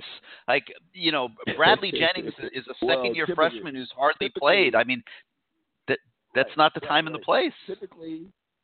typically and historically, again, you have different coaches with different philosophies. You know, when we played, and this is the only perspective I have, is when I played. You know, you had to earn your way on a big game like that, right? And typically we didn't rotate that much. We rotated our D line, but the line, you know, Mike, Jesse, and Darren, you know, they didn't come out. They never came off the field. They never came out. Crum and Rod and Rick Newfield, you know, those guys didn't come out until, you know, we had the game well in hand. So everybody has different philosophy. Secondary wise, somebody got hurt, then, you know, you would, you know, make a rotation or change. But, you know, typically you have your dime and your nickel packages and things like that ready to go. But, you know, to me, again, this is what I'm talking about, tempo, right? Tempo, and it just didn't feel that the whole team as a whole, you know, found a groove. And maybe it was because it was rotating too much or too early or too soon. I'm not quite sure, but you just didn't see the cohesion. You know, it just didn't seem like the team was in sync, offensively or defensively, or even special teams. You know, because those punts were, you know, they weren't Fiegel-esque, right? And so, you know, there was a lot to improve upon that game, and, you know, seemingly that we're doing that, we head in the right direction. And so, you know, when you have a big game like that, and you want it to be a game early in the season, right? If you're gonna not play your best and get beat, you want it to be early in the season, so you have time to make up for it. And that's kind of where we are. And you know, hopefully we can, you know, finish everything out the way we're supposed to. It's gonna be some tough games. You know, teams have gotten better. I think we've gotten better. And hopefully, you know, the receivers, the running backs, you know, defense to me is where the heart and soul of your team should be. Obviously, I'm biased, right? And I think that we haven't shown that dominance. You know, like, you know, again, I don't count Savannah State. You know, we haven't come into a game, smack the team around, you know, sack the quarterback, say, hey, and dictate the tempo and the flow of the game. You know, that's what I'm waiting for, and hopefully we can do it against FIU. Yeah, but also one of the things that we've talked about is the lack of leadership. Who's the leader on this team? I don't even know who it is. You knew who it was when you were there. You knew who would speak up, and you knew who not to talk back to. These guys, I really can't even. I don't know if Gary has an opinion. Who's the leader on offense and who's the leader on defense? It's not. I don't know. It's not like that. I don't know if it's good or bad. Ryan can comment on it, but I can't identify vocal leader. So listen. Yeah. So listen. Here's the thing that you got to understand about sports. About, you know, you have a bunch of alpha males, one in every locker room in Division I football, right? And so leaders are. You ascend to lead. Leaders can't be appointed, right? You know, the coaches can pick captains. Coaches can't pick leaders, you know, and I think that, you know, that's an organic process. To me, one of the most vocal leaders that I've been a part of in my time at University of Miami was Derek Golden. I think Derek might have started maybe twice in his whole career. Preacher man. He was a special teams maven, but he was a leader in the fact that, you know, he knew what to say, he knew how to say it, and he knew how to get a response from, you know, individuals as well as a group. And so, you know, you kids can't anoint somebody a leader. You know, that has to happen organically, and it's early in the season. And the leaders can, you know, you can be a leader, you know, week one and don't say anything for 8 weeks, and then, you know, still be a leader and, you know, show some leadership in certain situations. You know, everything's not the same. And again, it's different than when we were playing, because a lot of young guys didn't play that early. It's different now. You have a lot of freshmen and sophomores playing and starting all over the NCAA, all over Division I football. That wasn't the case when I was. You had to earn. And when I started as a freshman, I mean, it was because, you know, somebody got hurt, but, you know, I wasn't giving up that starting job anymore. I mean, I was stuck there, and so I had to adjust. And being young, I had to go watch film with all the upperclassmen. I had to drive those guys around to lunch. You know, it's like it was a blessing and a curse. And so I think that it's different, and we got to be careful that we don't, you know, impose the history of Miami on the guys all the time from a personality standpoint, record standpoint. Now, don't get me wrong, the bar is set. The bar is not moving. But, we got to be able to understand that it's different times, and, this thing's going to be not quite the same all the time. It's the Sicilian Oven point counterpoint, and he is Ryan McNeil. And, man, thank you so much for coming on the show, Ryan. You brought some awesome perspective to so many different things. And do you ever go out to Sicilian Oven when you're riding around with your windows down in South Florida? No. He will be. All right. I don't know. Next time you come to town. It'll be October 4th or 5th, yeah. All right, you make sure you build in a little time to go have a meal at Sicilian Oven. It's really good. I'll do that. All right, buddy. All right, man, and come really back on the show again sometime. It's been great having you. And Bruce, thank you. We'll talk to you next week. Okay. Sounds good. Definitely. Thanks for the time, guys. All right, go Canes. Thanks, Ryan. Bye. All right, guys. Okay. Wow, how good was that segment? Ryan McNeil. First of all, look at what he's doing with his life. I mean, the entrepreneur stuff that he's got going on, that was impressive enough. And, man, some of those opinions were really, really good and give everybody a lot to think about, just in terms of what's going on with the team and what we're seeing and that, that kind of stuff. But awesome stuff. Anyway, my phone's been buzzing. I just got a text from an old friend of the show, and he's on the line. And he wants to come speak to us. And I'm watching the Miami Dolphins play the New York Jets the other day. And they got this Chris Herndon kid. Forget the fact that he was a tight end. They're lining him up, playing him like a wide receiver, throwing the ball to him all over the field. And he was a big part of that game on Sunday. And I know who the proudest guy in the stadium was, and he's on the line with us now. Mr. Herndon, welcome back to CaneSport Live. How you doing tonight? Gary, what is up? Wow, I was so proud. I mean, I'm not even his dad. I was so proud watching him play on Sunday. I mean, to see him as a rookie. Oh, my God. Yeah, as a rookie to be such a big part of that offense, that was amazing. Yeah, don't say welcome back because I listen to you every week. I'm on this call every week like I told you I would be. You don't just graduate out of it. I'm still a big part of it, and I'm still going to listen to you guys. But, yeah, it was great. I mean, and as you see, they're using them just like Miami used them in their team. So it's great, dude. It's really great. Well, I imagine you were probably happy that – I mean, I know you've been to probably every game for 4 years, but you were probably pretty happy that you were not in Dallas, I imagine. Oh, man, I was supposed to be in Dallas. Of course, work came up and I couldn't go, but I wanted to be in Dallas because I felt like, we were going to beat the brakes off of LSU. And, of course, listening to that last segment, I was like, oh, man, friends of mine went, but – yeah, that was. I was hyping it up like, yeah, we got them, we got this. But man, I hate losing. First and foremost, I hate losing. Period. But yeah, not in a game like that when we should have won. We should have won that game hands down. So yeah, that was heartbreaking.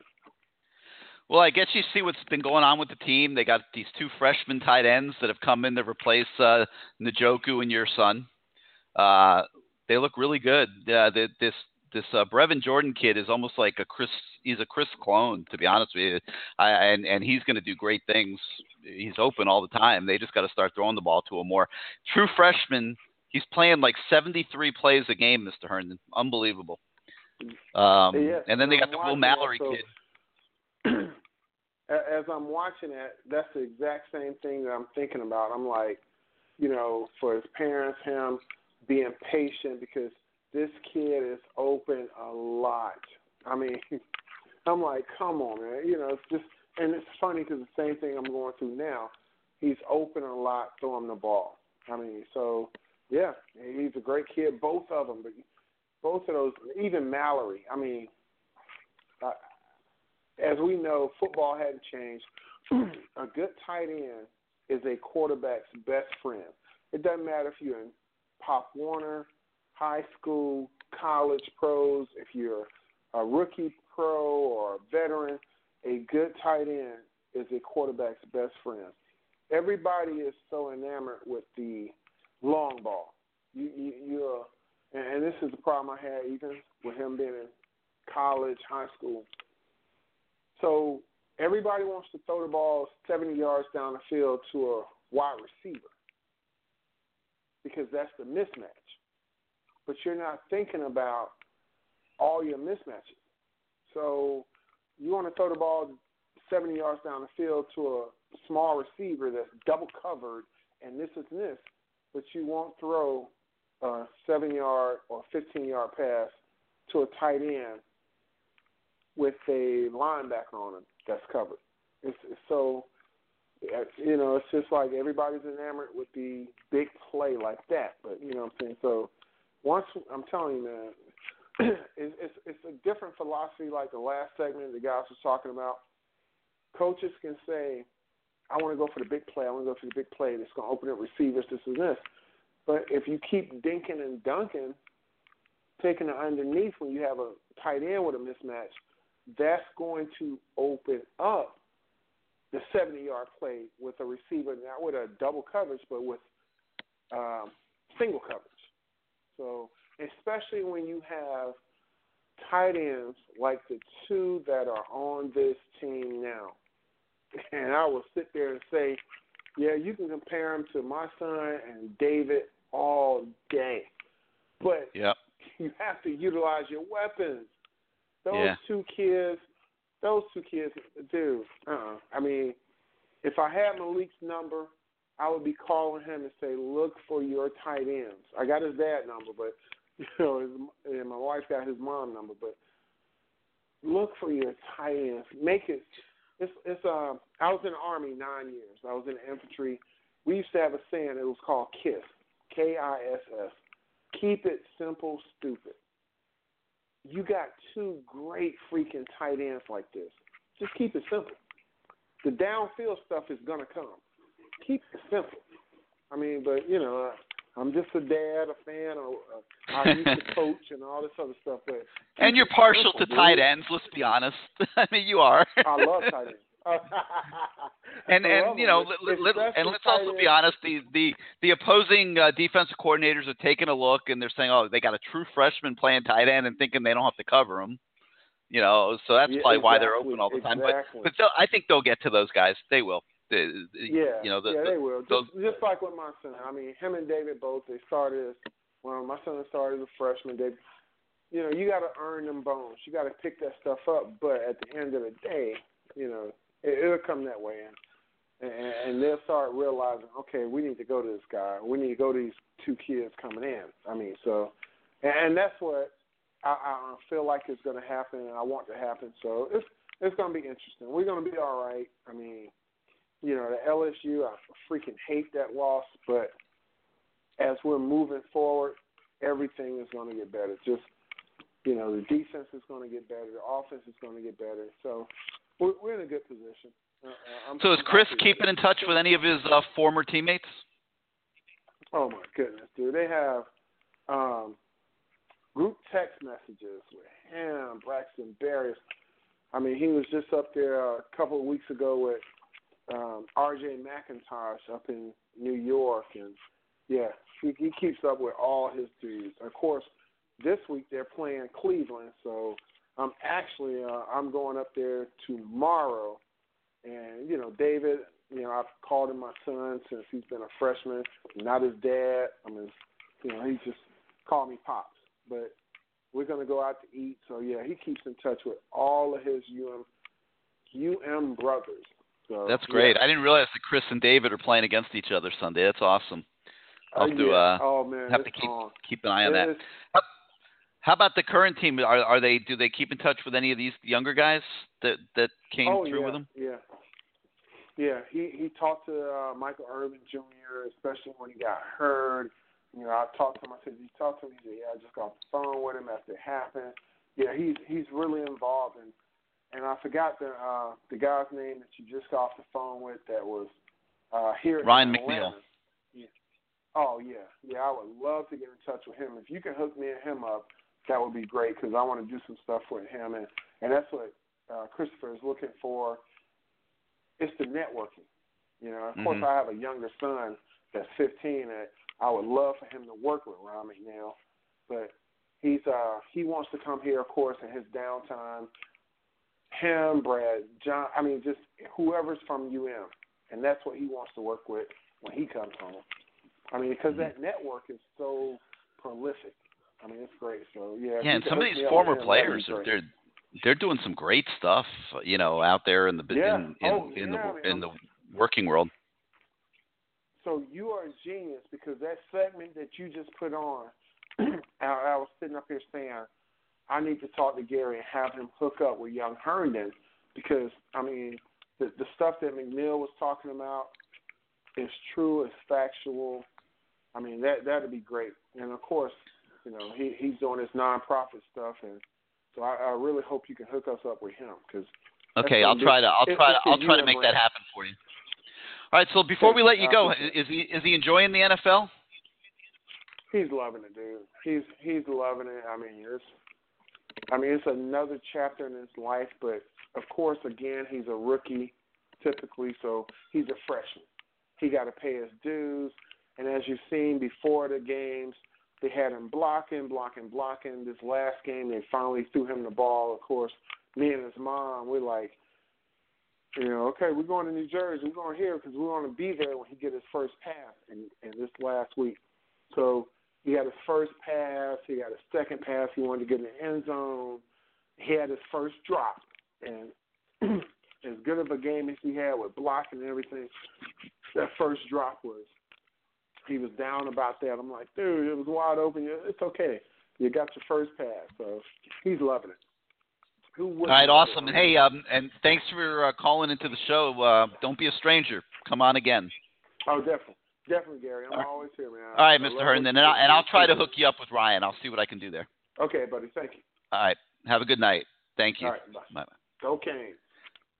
You got it. All right, 563-999-3633 is the number. 563-999-3633. You hit 1 on your keypad. If you want to come on the show, I need to recalibrate here and figure out where the heck we are. Let's go to the 770. You're live on CaneSport Live. Gary, what's up? Doing great. Who's this? It's Steven in Atlanta. It's been a minute. What's up, Steven? Ain't nothing much.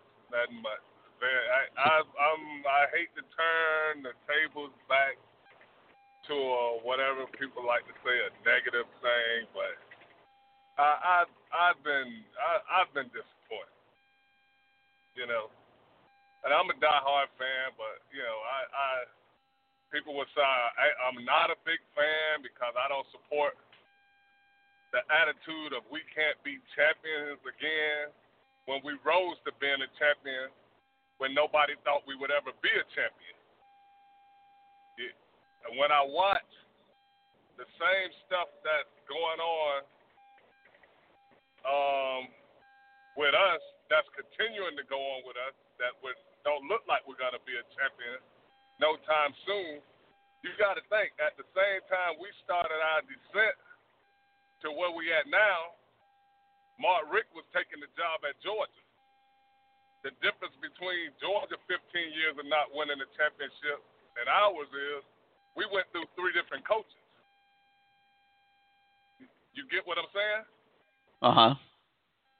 But not winning the championship is not winning the championship. But Georgia, you look at Georgia now, you know, for whatever reason it may be, they're playing championship football. They look like it. Even though they might not win it this year, they might not never win it under Kirby. But their fans have hope. Our hope is raised and lost. That's all Mark Richt is going to be able to do. He might raise the hope, like you keep bringing up that 15-game winning streak. Okay, so what? How many of them 15 games was kind of like major? You we won the bowl game. What bowl that was with West Virginia, Gary? What bowl that was? We won that. It was the Russell Athletic Bowl. The Russell Athletic Bowl. That was a good, that our first bowl win. Okay, the program is turning around. Right? We continued that on with what? That started the 15. That was in the 15-game winning streak, right?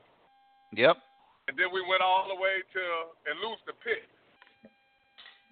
Then yep. You lose the Pitt. You follow that up with a loss to Clemson. You keep saying we couldn't have beat Clemson. We wasn't gonna. Why not? Why we couldn't been ready to win that game, Gary? But they're not there yet. Gary, look. You don't go from A to D in one step. They were going from A to B. Okay, Gary, let me get to this. Syracuse beat Clemson that same year, right? I don't remember. Florida State almost beat Clemson after we beat Florida State a couple of weeks before we got to the ACC game. So why, even though we lost that game, why we had to lose it like we didn't even practice, like we was on Christmas break? We never practiced for the game.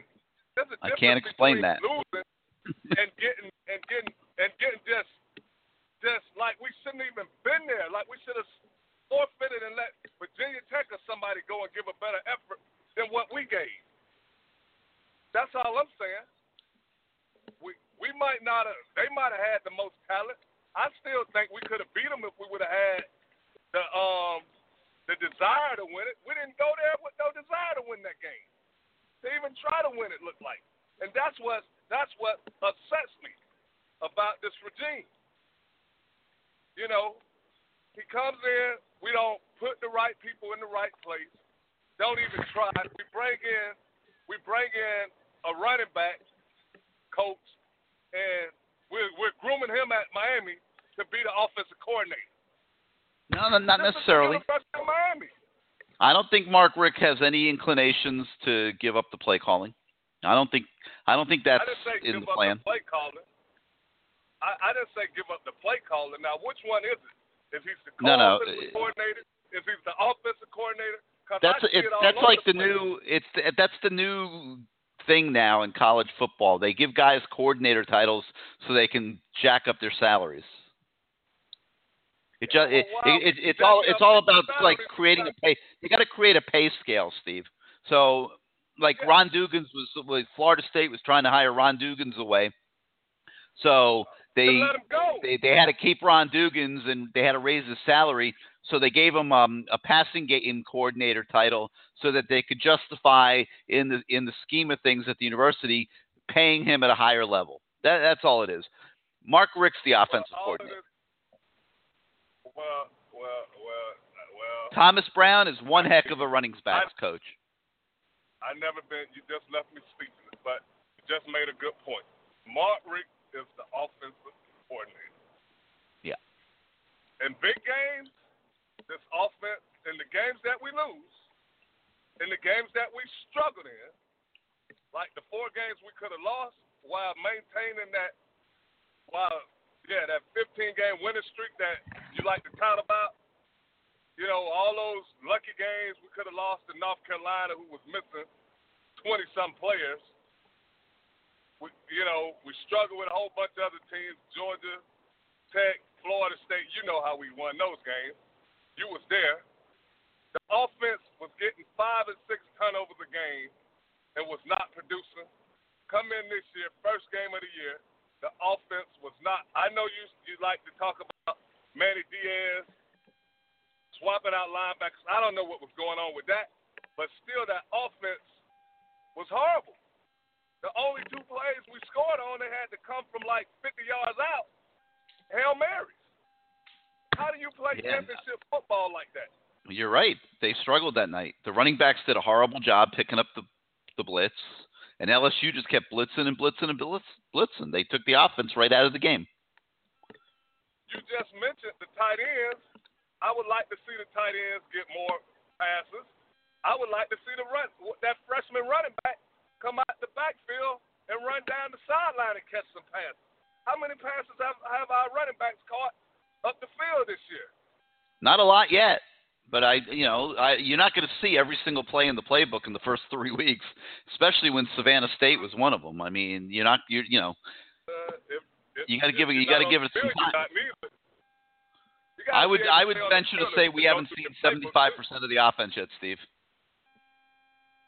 Yeah, I heard that before. But Gary, look, man, we're all fans of the UM. We're all fans. Some of us are more want. Well, I've been a fan since '83. I remember watching that first championship game. And I remember just winning those games and just watching it keep building up. That snowball kept growing and growing, and I've been hooked ever since. So I don't know if it's that just some of these fans are just much younger than I am. They don't know what it's like to be a champion. You get what I'm saying? And that's why they're so passive, and they don't understand, that this is not true. What they're hearing is not true. That we can't be champions again. When all these other schools are coming down there getting our talent because we're not doing what we should be doing, which is developing it when it get there. And I don't know that's no, I wouldn't. Come on, man, that's not fair. That's not fair. They're doing a decent job developing kids. They just gotta keep going. They've progressed from one year to the next. They got to keep going. We'll see what happens this year, and hopefully this year will be at the end of the day. Hopefully it'll be a year of progression at the end of the day, and we'll see what happens. I'll make one more point. Go ahead, man. Final point. Go ahead. Go ahead, Steve. Developing talent, because when we watch the kids that go to other schools, I know you don't like to hear this over the site, but I don't think it has nothing to do with anything. I think if our coaches get it together and start getting these kids, like you say, the corners in the SEC, you said it yourself earlier. I listen all the time. I just don't call in. So, but you said it. The corners in the SEC, they're bigger, they're stronger, but when they leave high school, they're the same size. My first cousin, Amari Cooper, is right there off of Charles Terrace in Coconut Grove. When he left the Grove to go to Alabama, he didn't go to Alabama until August and started as a true freshman. And in 3 years, he's in the league. So, and you know how these kids grow up. So why are we even disappointed when they make a business decision to try to get to the league in 3 years instead of 4 or 5, instead of being a free agent or a 4th or 3rd, 5th round pick? That's it, Gary. You heard me? I heard you. All right, Steve. Hey, great to hear from you again. Keep the faith, man. Keep the faith. There's a lot of season left. Let's see what happens. I'm gonna do a lot of Hail Marys. You got it, man. We'll talk to you soon. Thanks for calling in. Thanks for calling in, man. I love when that guy calls. All right, let's go to the 941. You're live on CaneSport Live. Hey, Gary. How are you? Who's this? This is the Meister Kane from Port Charlotte. What's up, man? How you doing tonight? Hey, I got some comments for everybody out there, and especially some of those negative callers who keep beating up the team and the coaching staff. Well, listen up, all right? Here's the deal. They've inherited the golden mess, okay, and the Shapiro scandal. The coaching staff is doing everything that they can to maximize what they have in their performance, okay? As a former assistant coach, I can tell you this, you guys got to have patience out there. This isn't going to happen overnight. I mean, that's my number one point. My number 2 point is about Ronnie McNeil with the ones and the twos. We did that with our wide receivers against the second-string defensive backs in order to cut down on the risk of getting our receivers hurt when I coached them. And the other thing, too, is forget about the LSU game. I mean, well, don't forget the LSU game. Learn from it. Don't dwell over it. It's in the past. It's time to move on. And the one difference between Georgia and Miami, Georgia didn't have the NCAA mess. Miami had the NCAA mess. Rick inherited it, and he's doing the best he can to turn the program around. Georgia was on a straight level when Rick was let go from that program. The other thing too is, don't take any game for granted. That's how teams get beat. Any game, not Savannah State, not FIU, not any game. And as far as Malik, with his 88.8% there, he needs to perform like that in every game.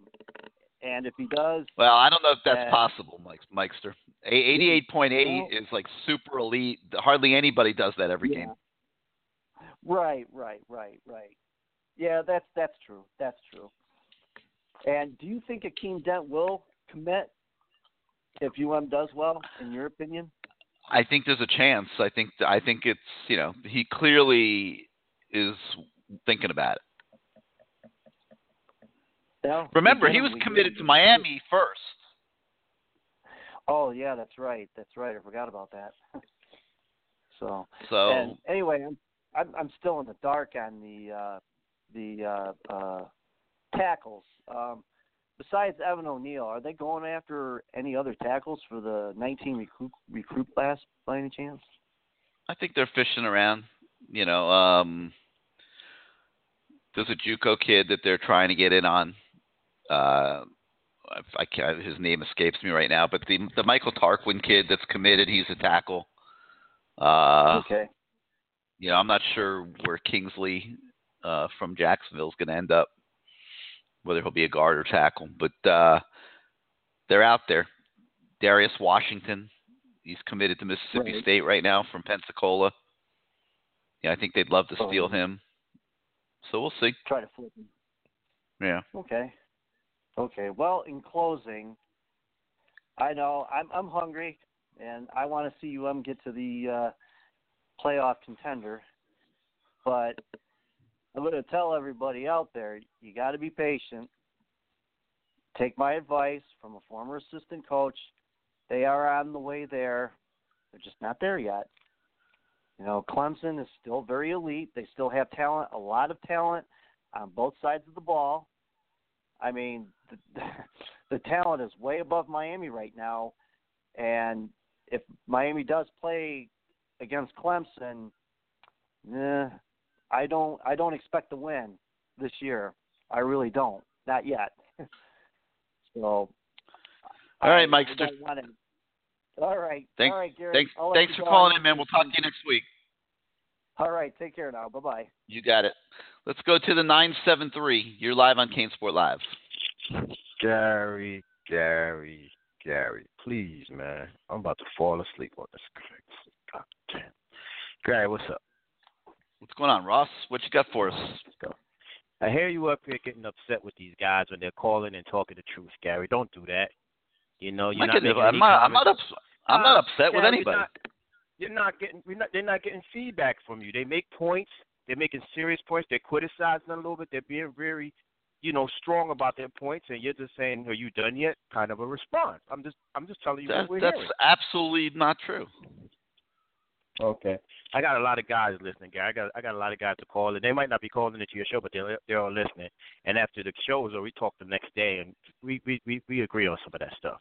I like the segment. Matter of fact, I like the song you started with, man. Great song. All right, so what's on your list tonight, Ross? I know you got a list there, so let's get to it, man. I got a lot of guys who want to get on here. No, it's a list, man. I'm gonna make some points. Let's go over to the defense. You started wanting to defend Mike Jackson. I'm not necessarily not getting on the player. It's somewhat the player, but it's not about that guy being an NFL caliber wide receiver. Yes, he is. It's the way he played it, Gary. It's the way he's not turning his head. I'm surprised nobody's brought that up to this point. I agree with you. Stuff. The callers are calling him frustrated about the play. He didn't turn his head on either one of those plays. I'm with you 100%. See that? I'm agreeing with you. Yeah. Gary, stop. Come on. Yeah, listen, it's not. I'm surprised nobody brought it up in that way. It was getting there, but just never brought it all the way through. He's not turning his head around. It's technique stuff that we're frustrated about. While certain guys are developing here, there's certain things that they're not showing. You should not have 3 plays when you're not turning your head around. That means when you get back to the sideline, they should be all over you, of all-American caliber or not. And I never thought he was a first-round draft pick, but he's going to be a pick. He's going to be a second-day pick away. He's going to be in the league. He will be there. And I'm sure once he gets there, they're going to teach him to do that. Why not learn it now? We haven't seen that. That hasn't been a problem for him on an ongoing basis. It was the other day. Totally agree with you. And you're talking about a subject that's one of my greatest pet peeves in football. I constantly see these cornerbacks not turning for the football. I don't understand it. But, you're right. He's going to have to correct that. Because he might have stopped at least one of them if he had turned. Mm-hmm. But they just never do. We had that problem last year. I feel bad that he's not playing and everything. We had the same problem with Young.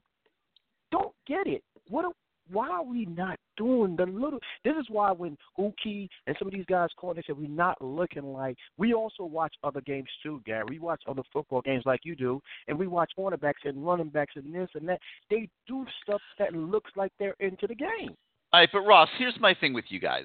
You fall into this a little bit. You might maybe not as extreme as Uki or whatever, but you guys don't ever see anything good. There's never any. Everything's always bad. There's never anything good going on. Which it's the things that may cost us the game that we are nervous about, like calling stupid timeouts. We just scored, and instead of just getting to the next play and doing what we need to do, we have to call a timeout to set that play up. This don't look like it's fluid, Gary. It's not about being negative. It just doesn't look fluid. Nobody else across the nation is doing it. We do stuff that no one else is doing negatively, so we're going to point it out because we don't want to lose games that way. That's why we're bringing those things up. That's the only reason why. That's it. Mm-hmm. That's it. Okay. Let's stick on the defensive side again. Red wine. Certain things that I saw on the Saturday is, okay, Johnson is down. It's now his team in the defensive backfield. He should take that over. He's been here long enough. So say we're having trouble, how come I don't really hear that stuff about other teams? Total breakdown as soon as one guy go out. Shouldn't happen. Just shouldn't happen. Again, I'm not being super negative. I'm pointing out a little stuff that annoys us. Just simply annoys us. It's annoying. I enjoy the game, enjoy the victory, but just don't like to see little stuff that could get us beat. All right. Fair enough. Now, so what else you got? Go ahead, keep going. Here's the thing. I'm from the school of, and I know now people's not going to jump on the bandwagon with this one, but as far as the Florida State game, I know we're jumping ahead a little bit because people are bringing it up, so why not? I bring it up too. I could give a hell if they're 5-0, 0-4. I'd rather them come in 0-4. People are like, oh, wait a minute. I'd rather them be undefeated than beat them. They didn't give a heck about us in the years when we was down and we was coming in. We had our running back wasn't playing or this one wasn't playing. They didn't care. They whipped our behinds. So I don't care what kind of damaged goods they're coming in or not damaging goods. I want to whip their behind. I want to do it in our stadium coming up, and I want to beat them by at least 15, 20, 25, 30. It don't matter what we do. I just want to beat them because it's about getting recruits, about sending the message. So I don't need them to be undefeated to play them. I just need them to come in for that ass whipping. That's it. I'm not on the school of I want them to be undefeated and being ranked. That's nonsense. Because they didn't want that. They didn't want that for us. They wanted us to be crawling in. So I want them to be crawling in also. That's it. I don't get all caught up with want them to be a good team coming in. Because that doesn't help us. I want them to remain garbage. That's it. Okay? And another thing, too. When we're talking about here's something good, Gary. Here's something good. Running back. I want Dallas. Nothing against Homer. It's just he might be one of those robbing guys. There's nothing wrong with that. Well, you're getting Dallas. Dallas has pulled even with Homer. I understand, and that's why I want more Dallas because Homer could be a robbing guy. He might be satisfying that role. He doesn't. He looked like he's going to be a scat back. If he makes it to the league, he'll be a scat back. He won't be an every down back. Agree or disagree with that? Oh yeah, he's not built to be an every down back. I think what they're doing is perfect. They're giving them both equal reps. It's awesome. Yeah, and you know what? You made a great point before when you said quartermen is linebackers are struggling like they're stuck in the mud and not making plays. I'm not really sure what's going on with that. I'm not either. Why do you think they're so slow to the ball? Do you think it's something that I don't think they're. I mean, Shaq is faster. He lost weight to get faster. I don't know. I don't know if dropping the weight took away some of his physicality. I can't explain it. But he's not eye impacting. candy thing. You think it's eye candy thing? You think that because it's a lot of sometimes it's a lot of that. You give him a lot to look at, and then he think it's there, and it's really not there. So I don't know. I mean, the kid's a heck of a player. I mean, but he hasn't been impacting the game so far this year the way he has in the past. Hopefully that changes. Garrett, I'm thinking about making the Boston College game. You gonna be at that game? I will be there. Yep. Okay, I'm thinking about doing it. That was good to meet you, miss. Get up there. That's going to be a big game. Big night game on the road. That's going to be one of the tougher outs of the year. So you can see who Ross is, and then you go ahead and no cut problem. Me out there.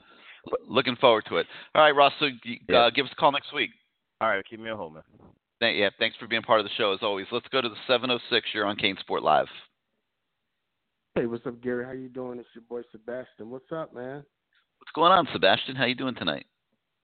Hey, I don't want you to cut me off too quick, but I wanted to take a moment to give you a shout out on listening to Chris Hernan's father. I'm a father of a kid that's in college, and when you're a father and you watch your kids grow up and they're doing the right thing and they get their degree and they're pursuing their dreams, it just does my heart good because you realize, as much as we love football, we won a championship and want to brag and do the turnover chain, we got the chance to see young men just grow up and do the right thing. I mean, this kid was never in trouble, never gave us no drama and stuff, so I mean, I'm not trying to bash my other callers that's on the line, but that's a positive right there. That's just a great story, Yep. And the way they just kind of communicate with each other and keep in touch and encourage each other and stuff like that, man. I mean, that was worth the call. That was worth listening to the show right then and there. 'Cause that's all you really want. But anyway, that was just a real, real good moment. So I got a couple things I want to cover, and I just need you to be clear with me.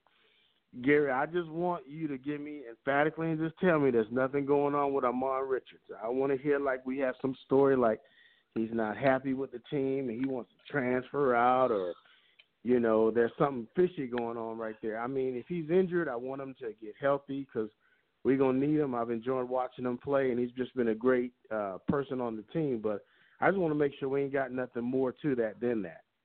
I don't know, man. I mean, he's still not back at practice. I don't know. I mean, I don't think there's any kind of soap opera there. I mean, this kid is rock solid. This is a solid, high character kid. Yeah. I mean, yeah. I think he's legitimately hurt. I think it's a source of panic at this point, and I don't know. I can't tell you when he's going to be back. I can't tell you how hurt he is. I know he's not at practice. He's probably spending his days in the training room, and I don't know. I mean, I don't know. Okay. It's horrible. Right. I mean, the poor kid, his whole career is like, going by here with him being hurt. He'll be back. I mean, if we need. If he doesn't get back soon, I would redshirt him. If he doesn't get back soon, I would redshirt him. Yeah, that's what I've said. And you got a talented receiver that he's getting himself back together. I just don't want a couple of shows later in the year you just kind of pull the okie doke on us and it's like, what was going on? But let's talk. Let me talk about what I saw when they played Toledo. I thought we came out, we were fired up, and we played a good game. It could have been against not one of the top echelons team, but I mean, there's a lot of things that you take away from this game and that you just have to celebrate. No penalties, no holding calls, no sacks. I mean, there's a couple of things. I want to get your thought on what would you think if we reshuffle the offensive line and went ahead and moved Donaldson over the guard and maybe put Campbell at tackle, because we're going to get deep into the season. I'm concerned about our offensive line. The next guy that would go to tackle would be Scaife. Scaife's ahead of Campbell. Okay, so Scaife's he's been working exclusively at left and right tackle, and if there's any shuffling that needs to take place because of an injury or something, Scaife would be the guy that would go in at tackle. Okay, he's a little ahead of Campbell right now. Talk to me about, when I look at recruiting, I don't see anything on the offensive tackle side of the ball, and I'm kind of concerned because in the trenches we just haven't done well in the last couple of years of recruiting players. So, I mean, do you know anything on the recruiting end besides? Well, I think Michael Tarquin's going to be a tackle. He looks like he's going to be a tackle to me. I mean, he's a good, really rock solid recruit. They're recruiting Evan Neal as hard as you can recruit somebody, and I'm sure that they're looking for one more on top of it, and it might be somebody that's not even on the board right now. I know there's a JUCO kid they're trying to fish around with. They need tackles. Because I've been looking at all the JUCO tackles to see if any of them list Miami, to see if they even have any interest in them. I mean, I've looked on the message board. I'll give you his name in a second. I don't have it at the top of my head, but I'll give it to you in a sec. All right, Gary, what's up with? I heard Mark Rick on the radio show saying that he's to the point right now that he's seen all he can with the backup quarterbacks in practice. And the only way he's going to really get a good eye for how they're going to play is to let them play into the games.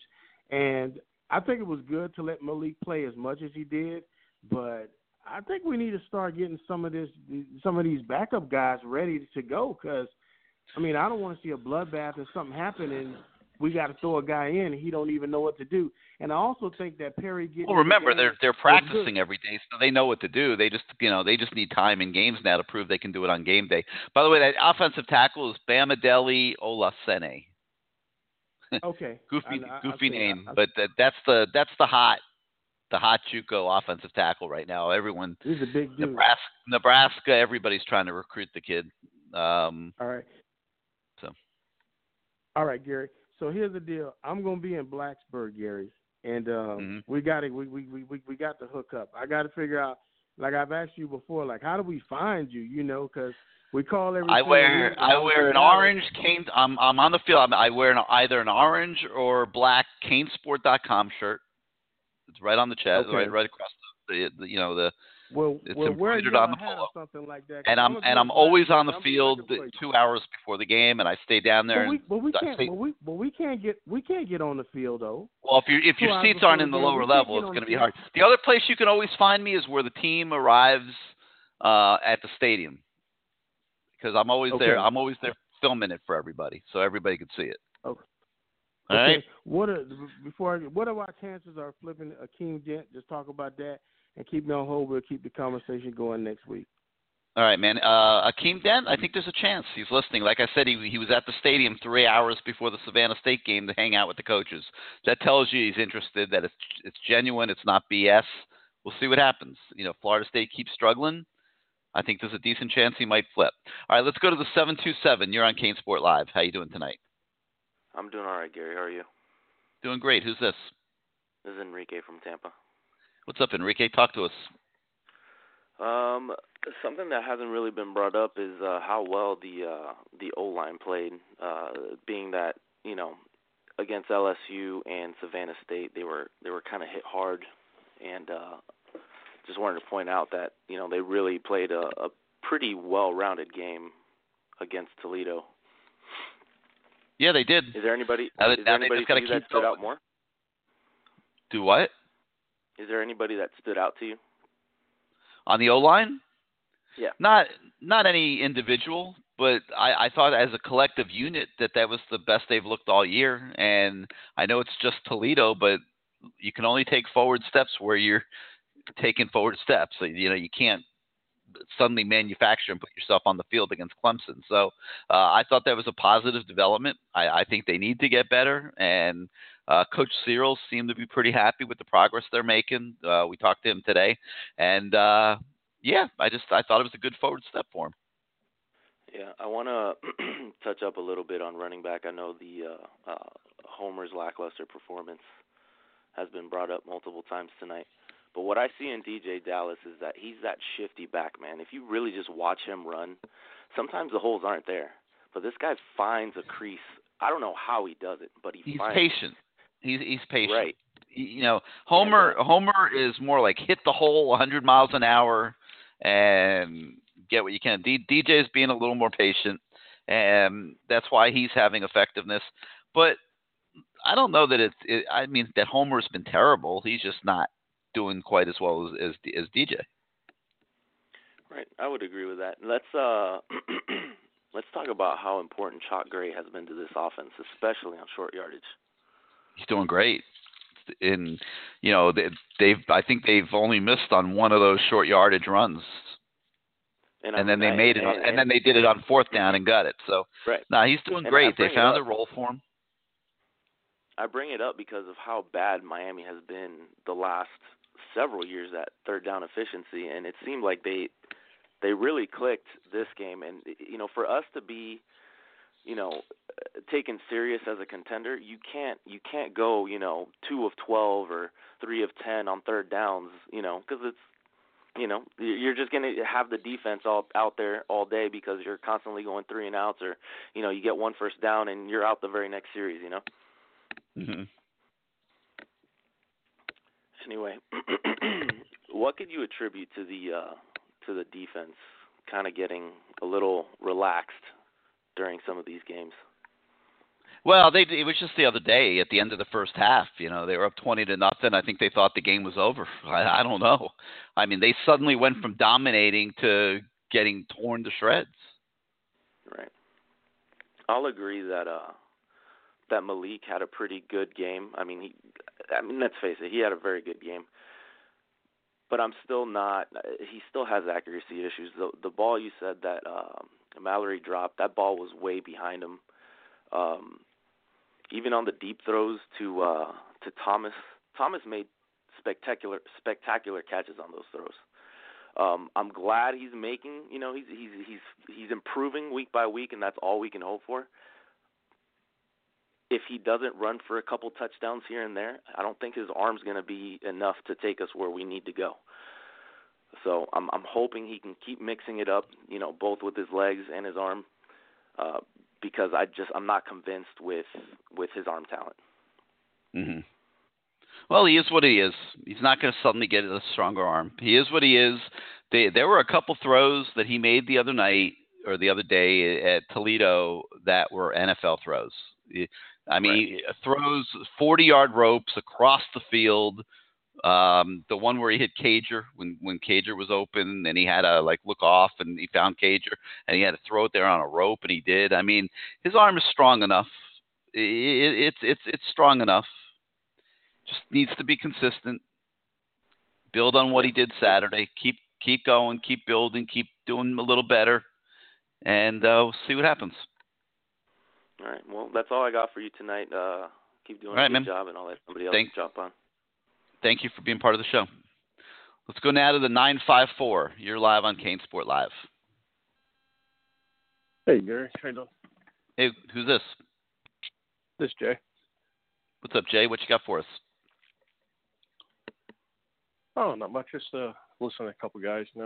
We could all be negative about the team, but what good's it do? Sit here on hold for however long we do. I mean, just want to talk football. We get yeah, I mean, the queue is always loaded. That's for sure. But at least you get to listen to the show while you're on hold. Oh, for sure. But you get 3 months here to talk about it. It's a reprieve from life, and gives you. That's what I tell my wife. 12 Saturdays a year is all I ask for. Anything else, I'll do these silly festivals and all this other crap with you. But give me my 12 Saturdays. Give me my 12 weekends. Yep. That's right. So. No, I just wanted to touch on a couple of things I saw during the game. Is there negativity? Yeah, there is. I could be first. And the first thing I'll point out, you just mentioned the last caller, that last drive of the first half. We had a lot of substitutes in to get in that time. Our whole D-line was second team. I noticed, I think Shaq was off the field, if I'm not mistaken. I think, Jaquan had gotten hurt by then. So we were probably playing, I didn't see the whole field, but maybe 3 or 4 starters. I mean, I definitely saw Nesta in there. I saw Tito. They were the D tackles for the whole series. Patchen was in the game. So, another thing right there. Substitution patterns as the coaches. You talk about the first game with that long run. That is inexcusable. I don't care if you've been a coach for one day or 100 collective years like our staff is. I mean, that was absurd. And this to me was also, I mean, you're getting the ball at halftime. Why would you give them any momentum going into the second half? That made no sense to me. And if you review the tape, I'm sure you'll notice most of the guys, especially up front, were backups. Especially with the success we were having. And I talked to you a lot. I noticed. Point, but I saw a huge difference on obviously third down. This game was massively improved from last year and LSU. It was the intermediate passing game that's got clicking a little bit. Malik was late on some throws. The one to Mallory we've all said.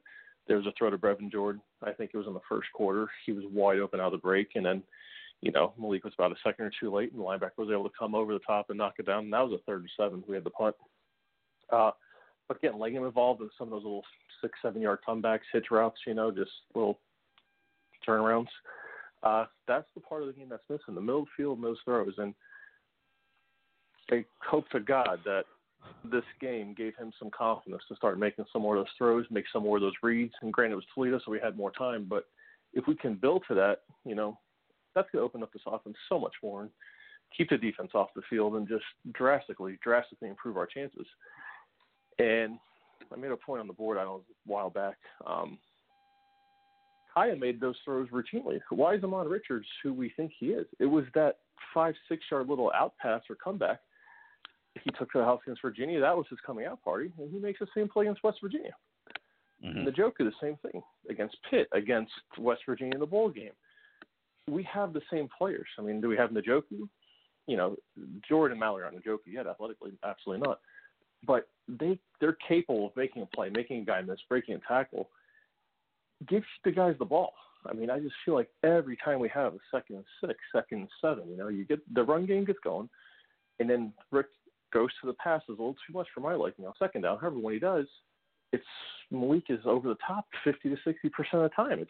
He overthrows the guy by 10 yards, he underthrows the guy. All of a sudden, you're 3rd and 7. That's why our third down percentage is in the tank.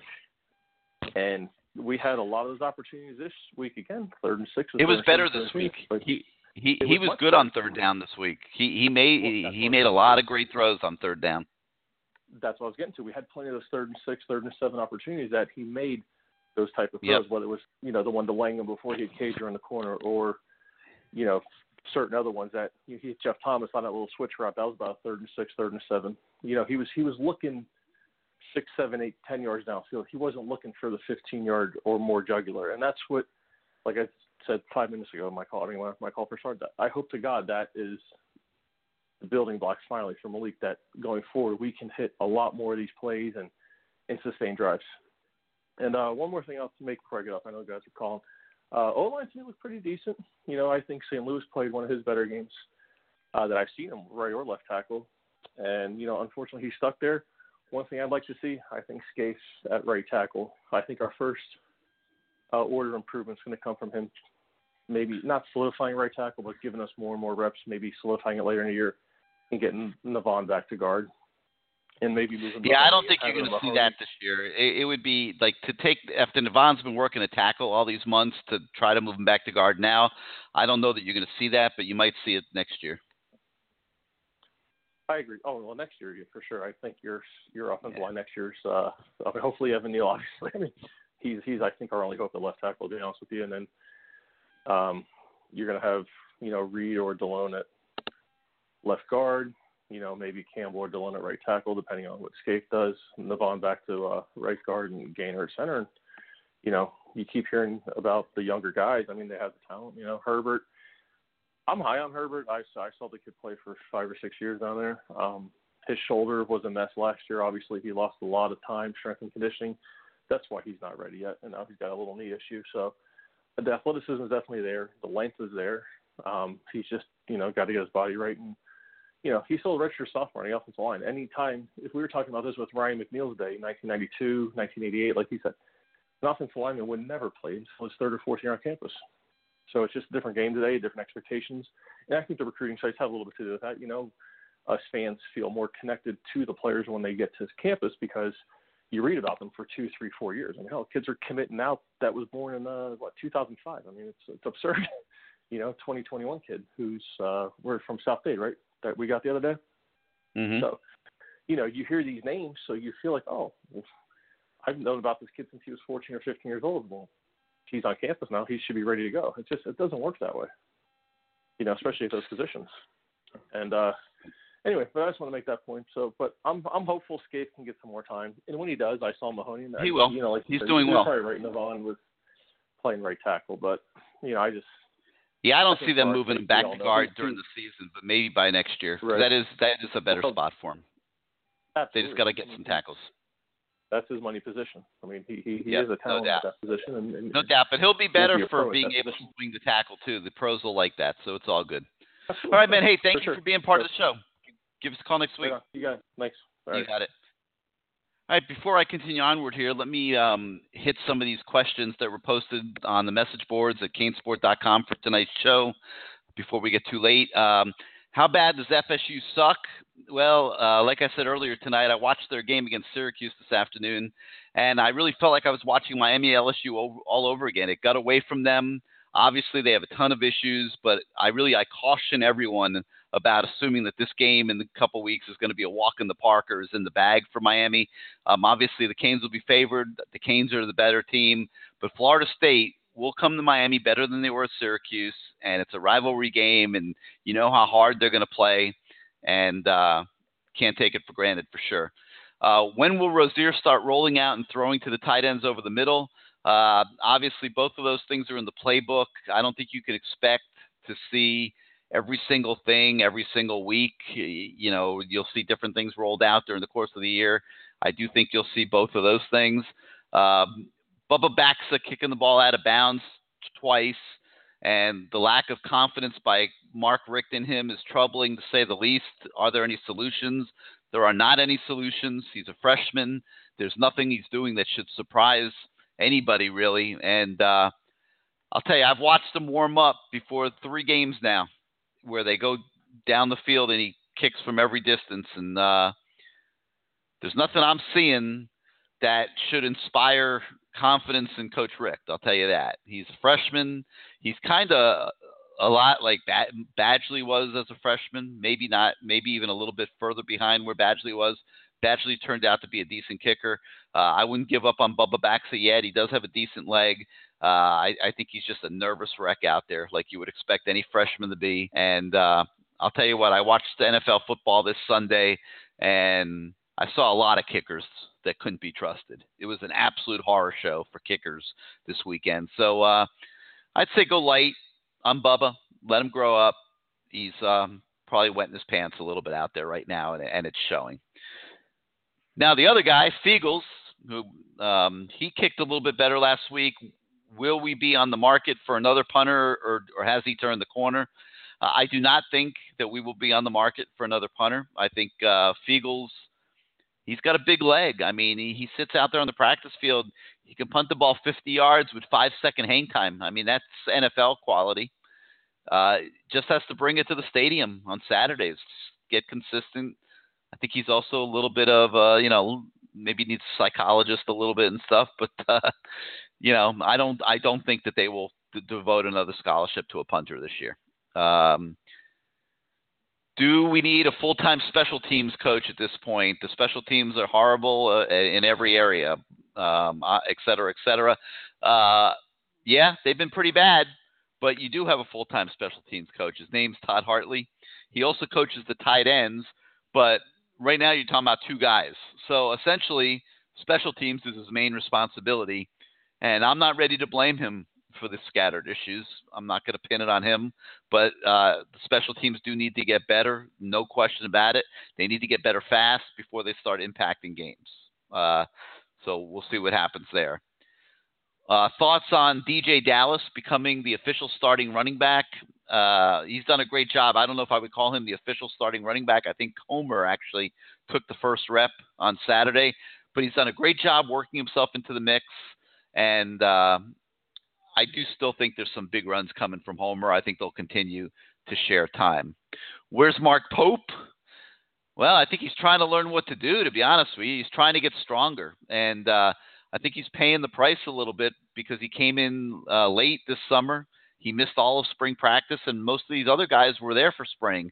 And that's a big deal. That's an extra few months that they've been in the system working with the coaches.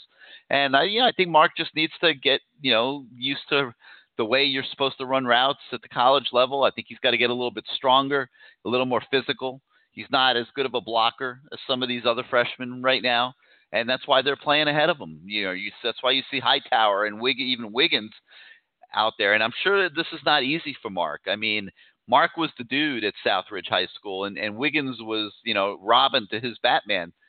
And I watched Wiggins, and I always felt that Wiggins was right there talent-wise to Mark Pope.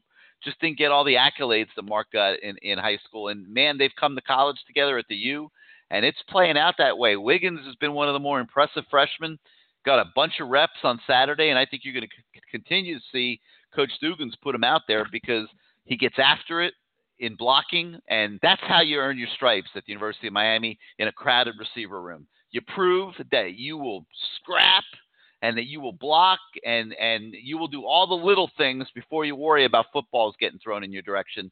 That's what Wiggins is doing right now, and that's kind of what Hightower is doing too, although he's gotten a few more footballs. And that's why those two have risen to the top of the freshman group right now. But I personally hope they rotate these guys during the course of the year. I really hope a few of them get redshirted. It's too many guys to have in one class. They need to get some class separation, and hopefully that'll happen. What was my take on the Glass Bowl as a venue? Well, the first take I had was that there was no glass. I mean, I walked into the place. It's a cute little stadium up there in Toledo. A lot of character. They got the old stone look from the I think they built the stadium in the 50s. A lot of the natural looks. They had these two little towers that were kind of cool. These short little towers that didn't look big enough to be a hotel room, but they used to be the dorms for their original football team, and now they're locker rooms. And that, that was kind of cool. I thought that had a little character. But Glass Bowl, I mean, I know they do a lot of glass work in Toledo, but I didn't see a lot of glass outside of the window of the press box. So I don't know why they call it the Glass Bowl. Can't explain that one. All right, we got a few more I'll get back to in a minute, but let's jump and take a few more calls here real quick. Let's go to the 678. You're on CaneSport Live. Hey, Gary, what's going on? Kane, Junkie. Doing good. Hey, what's up, Junkie? What you got for us? Hey, man, a couple things. First of all, do you I think having people who know, I see why the message board is a mess. Like, a lot of people calling in, it's almost like they never ever played football, at least not on the higher level. Because the first, we always, the guy who came on the segment with Ryan McNeil, he's like the regular, I don't remember his name or whatever, who's always talking about ones versus ones. This 18 class just put us back at a full number, right? Which means we just now getting our numbers where we want our numbers. And you, of all people, are one of the biggest person who's saying, hey, we're going to see the effect that RJ and Norton left on our program by leaving early. So no you doubt. Tell me Gerald Willis is arguably our only DP that we can rely on. And we're gonna. There's no question about it, Junkie. He is the only guy that you can rely on. Yes. Right. And so yes, we're gonna get him hurt in practice. That's going to be a huge deal. Navon Donaldson. Yeah. So now we put him and Navon Donaldson up against each other in practice, and both of them go down. You think our O-line and D-line really gonna look like shit? We're not to the point where the 91 to 92. Like Ryan McNeil said, guys coming in didn't even see the field. That's depth. Depth allows you to develop. We not at that stage, so we can start with we would have played better against LSU if we practice one. That's like a delusional. When my Florida State and Florida family, Junkie, they got their butts kicked at the line of scrimmage. Yeah, well, LSU kicked their butts at the line of scrimmage. We just said Gerald Willis is our only DT. Why wouldn't they get their ass kicked by seniors? He right now is the only DT. And by the way, he's playing DT, Junkie. Junkie, Gerald Willis is playing at a level higher than we have seen here, and I can't remember the last defensive tackle that played at this level. But they had someone with them and someone to relieve them, and we're not at that point right now. And so we can't blame Mark Richt for playing conservative. My second point is we praise and worship Clemson. Really, if you look at player for player, bodies for bodies, Clemson, only advantage they have on us is depth. And that's like most teams that's going to compete for championships, they're going to have depth because we're just now depth, and they're miles better at the defensive line position, miles better, and probably they just have probably offensive line too. You just said Willis is playing at a level higher than now. DTs at Miami is playing at a high level. They get drafted high. So you mean to tell me Clemson got a player who you can go player for player with Gerald Willis, and it's going to be like, they probably got 3 or 4 Gerald. He's night and day better. But I'm saying they have. That's my point. You just made it. They have 3 Gerald Willises, and we only have 1. And when he goes out, our next player is like beneath their second and third string player. They third Correct. and fourth string player. And that's the advantage they have. They can bring in 3. If we had 4 Gerald Willises, okay, now we can look like Clemson D-line. But they don't have a player who you can just say, oh, that player is just night and day better than Willis. Or this player night and day better than Jaquan. This player night and day better than Ahmad Richards, Jeff Thomas. They just have more players who can make plays. And that's going to take time in getting classes in, getting players in. That's not on Mark Richt. Like, they bring up the Georgia. Mark Richt was at Georgia. He was coaching against Philip Farmer, Steve Spurrier, Urban Meyer. Like, Kirby got a cakewalk. The SEC East is the weakest division in college. Like, it's weak as the Coastal. Like, just look at that conference. Florida, South Carolina, like that side is a mess. So we want to praise and worship Kirby, who took over a 10-win team when Mark Richt came in and took over Al Golden team that had number issues, that had guys leaving, so which created more numbers issues. And with Malik Rossler, we make a big deal out of him. Is he any different from Jalen Hurts? You're asking me if Malik's different than Jalen Hurts? Yeah, he's way different. I'm saying Jalen Hurts faster. Jalen Hurts is with a better O-line. Yes. With a better O-line, with better players around him. But quarterback-wise, is he better than Malik as a quarterback? Yes. What makes him different, Gary? I think he's just faster. That's it. Definitely fast. He's definitely faster, definitely more athletic, and I think they have comparable arm strength. Right. So my point is being able to say, hey, they saw that dude tour all year in practice, and they said, hey, he wasn't better than Hurts, but Saban put him in the championship game. Well, it was hard. It was tough because all Hurts was doing was winning. I mean, Hurts has a great record. Right, but it's not because he's a great passing quarterback, Gary. Like, no. Let's look at it for who they are. They're the same player. Malik but that's why player. Saban made the move, because he needed to throw the ball to win that game, and that's why he switched. And that's what exactly, and that's my thing with our quarterback situation, because they saw him practice every day just like they saw Hurts practice, and Hurts still got to start all the way through the whole season. And my last thing, with Akeem Dent. Now, if you were to compare him and Stevenson, like, where would you put them in terms of a comparison? Like, so if we miss out on Stevenson, which everybody is, like, predicting, and we caught Dent, will it even out, or would it still be like, oh, well, we still missed a player that could change our program around? You know, is Dent that same type of player who can help? I've watched Tyreek a lot more than Akeem, so I mean, they're both very, very good. Because he's in Miami. I mean, Akeem actually has the higher star rating. I mean, I think they're 1A, 1B. I mean, I think if you can get one of them, if you get one of those two, you're doing good. So we get Akeem, we get Bogle, and we get Neal. Our program is where we needed to be to compete for championships, or we needed Stevenson and we needed Dent. Whereas we didn't need Dent when we was getting I think it's more than that. I mean, that's a great start, but I mean, look, the linebackers are getting older. You just got to keep going, man. It's so hard. People don't realize how hard it is to pull the whole thing together.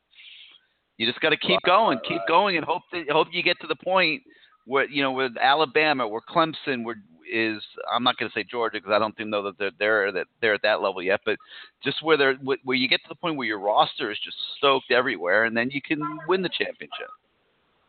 Yeah.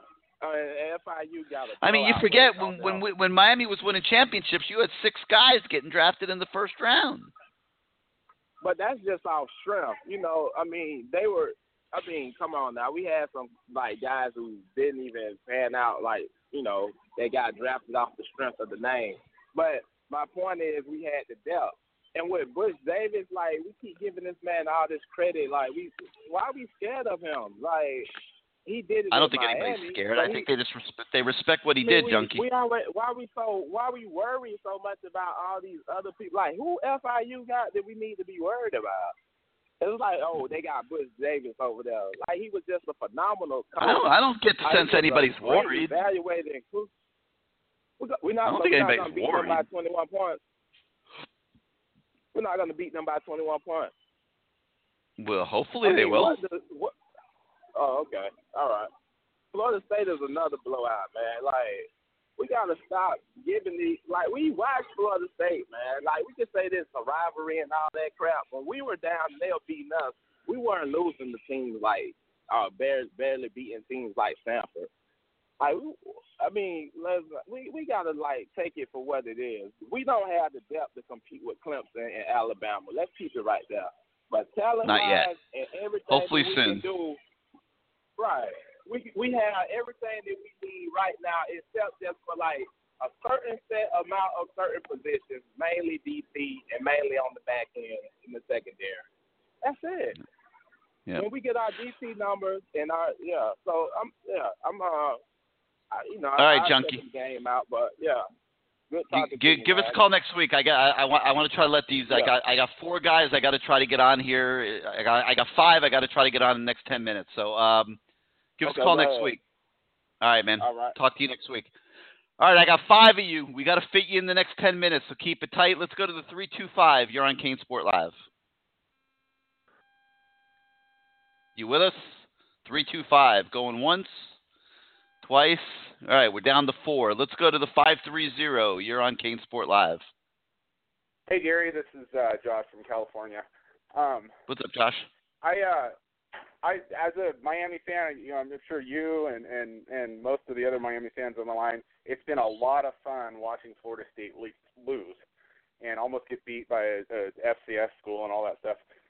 But I'm hoping, on one hand, I'm hoping that they lose a bunch of games. The only thing I'm concerned about, if they go 1-11 this year, maybe they fire Willie Taggart and get something else. So get somebody else, and that would bother me more because I want them to keep Willie Taggart on. They're not firing Willie Taggart. They're in too deep. I mean, his buyout I think would be $20 million. They're not firing him after this year. No chance. Okay. The Seminole Boosters could not. There's no chance Seminole Boosters are raising $20 million to get rid of Willie Taggart. Okay. However, if he doesn't get it turned around by next year, I think they'll make his life so miserable up there that he'll be begging to leave. Okay. Because I think that was part of our problem with the previous coaching staff, which I won't name his name, but he did just well enough. I know there was a huge buyout with him for a while, but he did just well enough to give the fans hope, but he never quite, we never got to elite status. We never beat Florida State during his tenure, or any of that stuff. So I'm hoping, Florida State crashes and burns, goes 1-11 this year, and eventually they, maybe in the next few years, maybe they go 7-6, and they go to the Pullman Weed Eater or Independence Bowl, and they just squeak by El Segundo State, So but I don't want them to. So I don't want them to be too bad or too good. I want them to kind of mired in mediocrity, because I want them to. I want them to keep Taggart on their staff as long as possible. So that's all I got for you. All right, man. Thank you for being part of the show. Okay. All right. All right. Let's go to 917. You're on CaneSport Live. 917. Going once, twice. Are you with us? Hello? Yeah, that's you. Hey, what's up, Gary? BK Hurricane. Hey, what's up, BK? What you got? Go ahead. What's going on? Listen, I was watching the game on Saturday, and I don't think there's anything that I might be in the minority. I don't think there's anything drastically wrong with the team except for all those mass substitutions they're doing on defense. I don't see any reason why those 3 starting linebackers should be out of the game anywhere in the first, second, or early third quarter. I just don't understand it. They weren't a problem last year, and all of a sudden they're a problem this year. I mean, McLeod struggles in pass coverage, so when you're playing passing teams, he's not going to play. He got 4 snaps the other day. Okay, no problem. But I don't see how, like, you can't take Shaq and Pinckney off the field together. Right. I'm tired of seeing. I thought I saw Wayman Steed, Mike Smith. I saw a lot of guys in there that shouldn't have been there. And even last year with McLeod, with him in the game, them saying he's a liability as much as he is, he didn't get burned as much as Finley and Smith are getting burned out there. So those guys are getting cooked every now and again. Yep. Hello? Yeah, I'm with you. You know, you don't have to take McLeod off the field if it's not going to be that much of a drop-off. Because it's not that much of a drop-off at all. So those substitutions are killing us. It's like Manny Diaz is trying to fix something that ain't broke.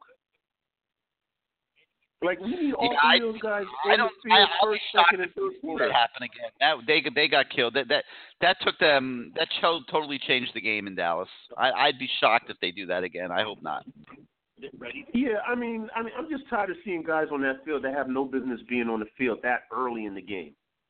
Because there's no, you can't tell me those guys are tired at the end of the first quarter, beginning of the second quarter. That they have no business being on the field. That's number one. Number 2 is, this is a prime opportunity for the team to really take advantage of what's going to be going on at Florida State, because they're horrible. And all of a sudden, all these Florida State commits are talking to Cane's coaches again out of the blue. Now Hunter's talking to coaches again. Who else? Akeem Dent. Hunter might be. Well, I was reading on, TOS that he's already been in contact and he's leaving it up to God, all this extra stuff. That kid's a nutcase. I don't know if I would even take him. But they need correct. But yeah, this is a perfect opportunity for us to just take advantage. If we could win, if we could just get past Virginia Tech, Georgia Tech, we'll be in the ACC championship game, and we could really score on the recruiting end of the whole thing. This could be a big recruiting year for us, because if we end up with Dent and Stevenson, we're good. Yeah. Those are the 2 crowning jewels of the class. If we can find a way to get both those guys on the team. Am I correct? Yeah, I agree. It would be awesome. All right, one last thing. How much would you pay to have Stephen Morris come back on the team? He'd be the best guy right now, wouldn't he? Stephen Morris would be all NCAA on this team with those wide receivers and those tight ends we have. Yep, no doubt. He didn't have an accuracy problem. He had a killer arm. But that's it, Gary. I just wanted to touch on those. All right, PK. Later. Thanks for being part of the show, man. All right, last call of the night. Let's go to the 770. You're live on CaneSport Live. Hey, Gary. How are you doing tonight? Doing great. Who's this? This is TC calling from the ATL. Hey, I'll just TC. Be short. Yeah, I'll just be short and straight to the point tonight. Good show tonight, Gary. Once again, it's great having old timers like Ryan Hill on and Big Pat Riley on a couple weeks ago, and also I like listening to is it Kane's Junkie or whatever? The guy that was just speaking not too long ago. Because it's good to have both, viewpoints from guys that have played, and then also I don't know if Kane's Junkie has played football before, but still, it seems like he knows a little bit what he's talking about. Gary, last year we played how many weeks without having a bye week due to the hurricane? Last year? Last year. We didn't have that bye, right? Because of that takes a toll on your body. That football is a grueling sport. That's what happened. They got to Pittsburgh. They had nothing in the tank. Tank was empty. Football is so brutal now, Gary. They even have a bye week in the NFL. Yeah. That's just how brutal it is. So, just make a quick point, real quick, Gary. What happens if we're looking right now at the end of the season and LSU is undefeated and our only loss is to LSU? Yeah, man, that'd be pretty impressive. But I don't think LSU is going to be undefeated. They got a brutal schedule. Right. But we still don't know that. But I guarantee you right now, Gary, if we had to bet, I would put $100 on LSU beating Clemson right now in a neutral site. I don't know. In a neutral site, I would bet cash money LSU would probably beat Clemson in a neutral site. That's just how good that team is. That team only made 8 turnovers the whole last year. It's hard to be a team that's disciplined like that. Those guys just went into Jordan-Hare, and they beat Auburn at Jordan-Hare. And just think, they got Georgia on their schedule. They got Alabama on their schedule. I'm not sure if they have Texas A&M on their schedule, but imagine if they were to go, imagine if they were to go undefeated with a schedule like that. And that would be impressive, no doubt. That would be very impressive. Then our loss doesn't look so bad because it was the first game of the season. Mm-hmm. So I wish that the guys would just move away from that, move on. It's already happened. There's no way for us to go back and recover that loss. Just move on and like a lot Ryan of season said, ahead. We got to see where it goes. Before we give up and before we say that they've gone backwards this year, I think you got to give them a chance to go forwards. We got to give them a chance to go forward each and every week. See what they are improving on. Get better each and every week. It's okay to play some of these young guys. How these young guys are going to develop if we never put them out there to play? Wow. Of course, practice is where they're going to learn. But like Ryan said, on the game field, when you get in the trenches, that's where you're going to really learn. You're not going to learn on the sideline. You got to play. So I don't have any problem with them rotating the guys. It's just like, picking your points when to put these certain guys in. Don't put these guys in the first half. No way. They're not ready for that unless we got a 50-0 lead. But play these guys in the third and the fourth quarter, so therefore they can get some playing time. Then it makes sense. Mm-hmm. But all righty, man. Well, thanks for getting in under the wire here, and give us a call again next week. Oh, most definitely, Gary. You have a good night, okay? You got it, man. Have a great night. All right, guys, that's going to be it for this week. I want to thank everybody that called in. I thought it was a great show. I think we've had great shows pretty much every week so far this year. All good. I want to thank Ryan McNeil for coming on and being part of that Sicilian Oven Point Counterpoint segment. I thought that was awesome. I want to thank Sicilian Oven for once again sponsoring the show. Again, those of you who are looking for a place, we got a 3:30 game this week. About 11:30, 12, I highly recommend that you pull into one of those Sicilian Oven locations and get yourself a really good, hearty pregame meal. You got, we'll focus on the Plantation location, which is about 15 minutes north of Hard Rock on University Drive. The Aventura location, if you're coming from the south or east, it's over there at 205th and Biscayne. And then, of course, there's locations in Lighthouse Point, Coral Springs on Sample Road and 101st. A location in Boca Raton, and that location on Oakland Park Boulevard just west of Bayview where they have the full liquor bar. So check out Sicilian Oven, and we thank them very much for being part of our show this year. Got FIU, Butch Davis, Saturday at the Rock. Then we'll be back to talk about it and look ahead to North Carolina next Tuesday night. We'll have a short week. That game's going to come up quick. So everybody have a great week, and we'll see you Saturday at the stadium. And good night, everybody.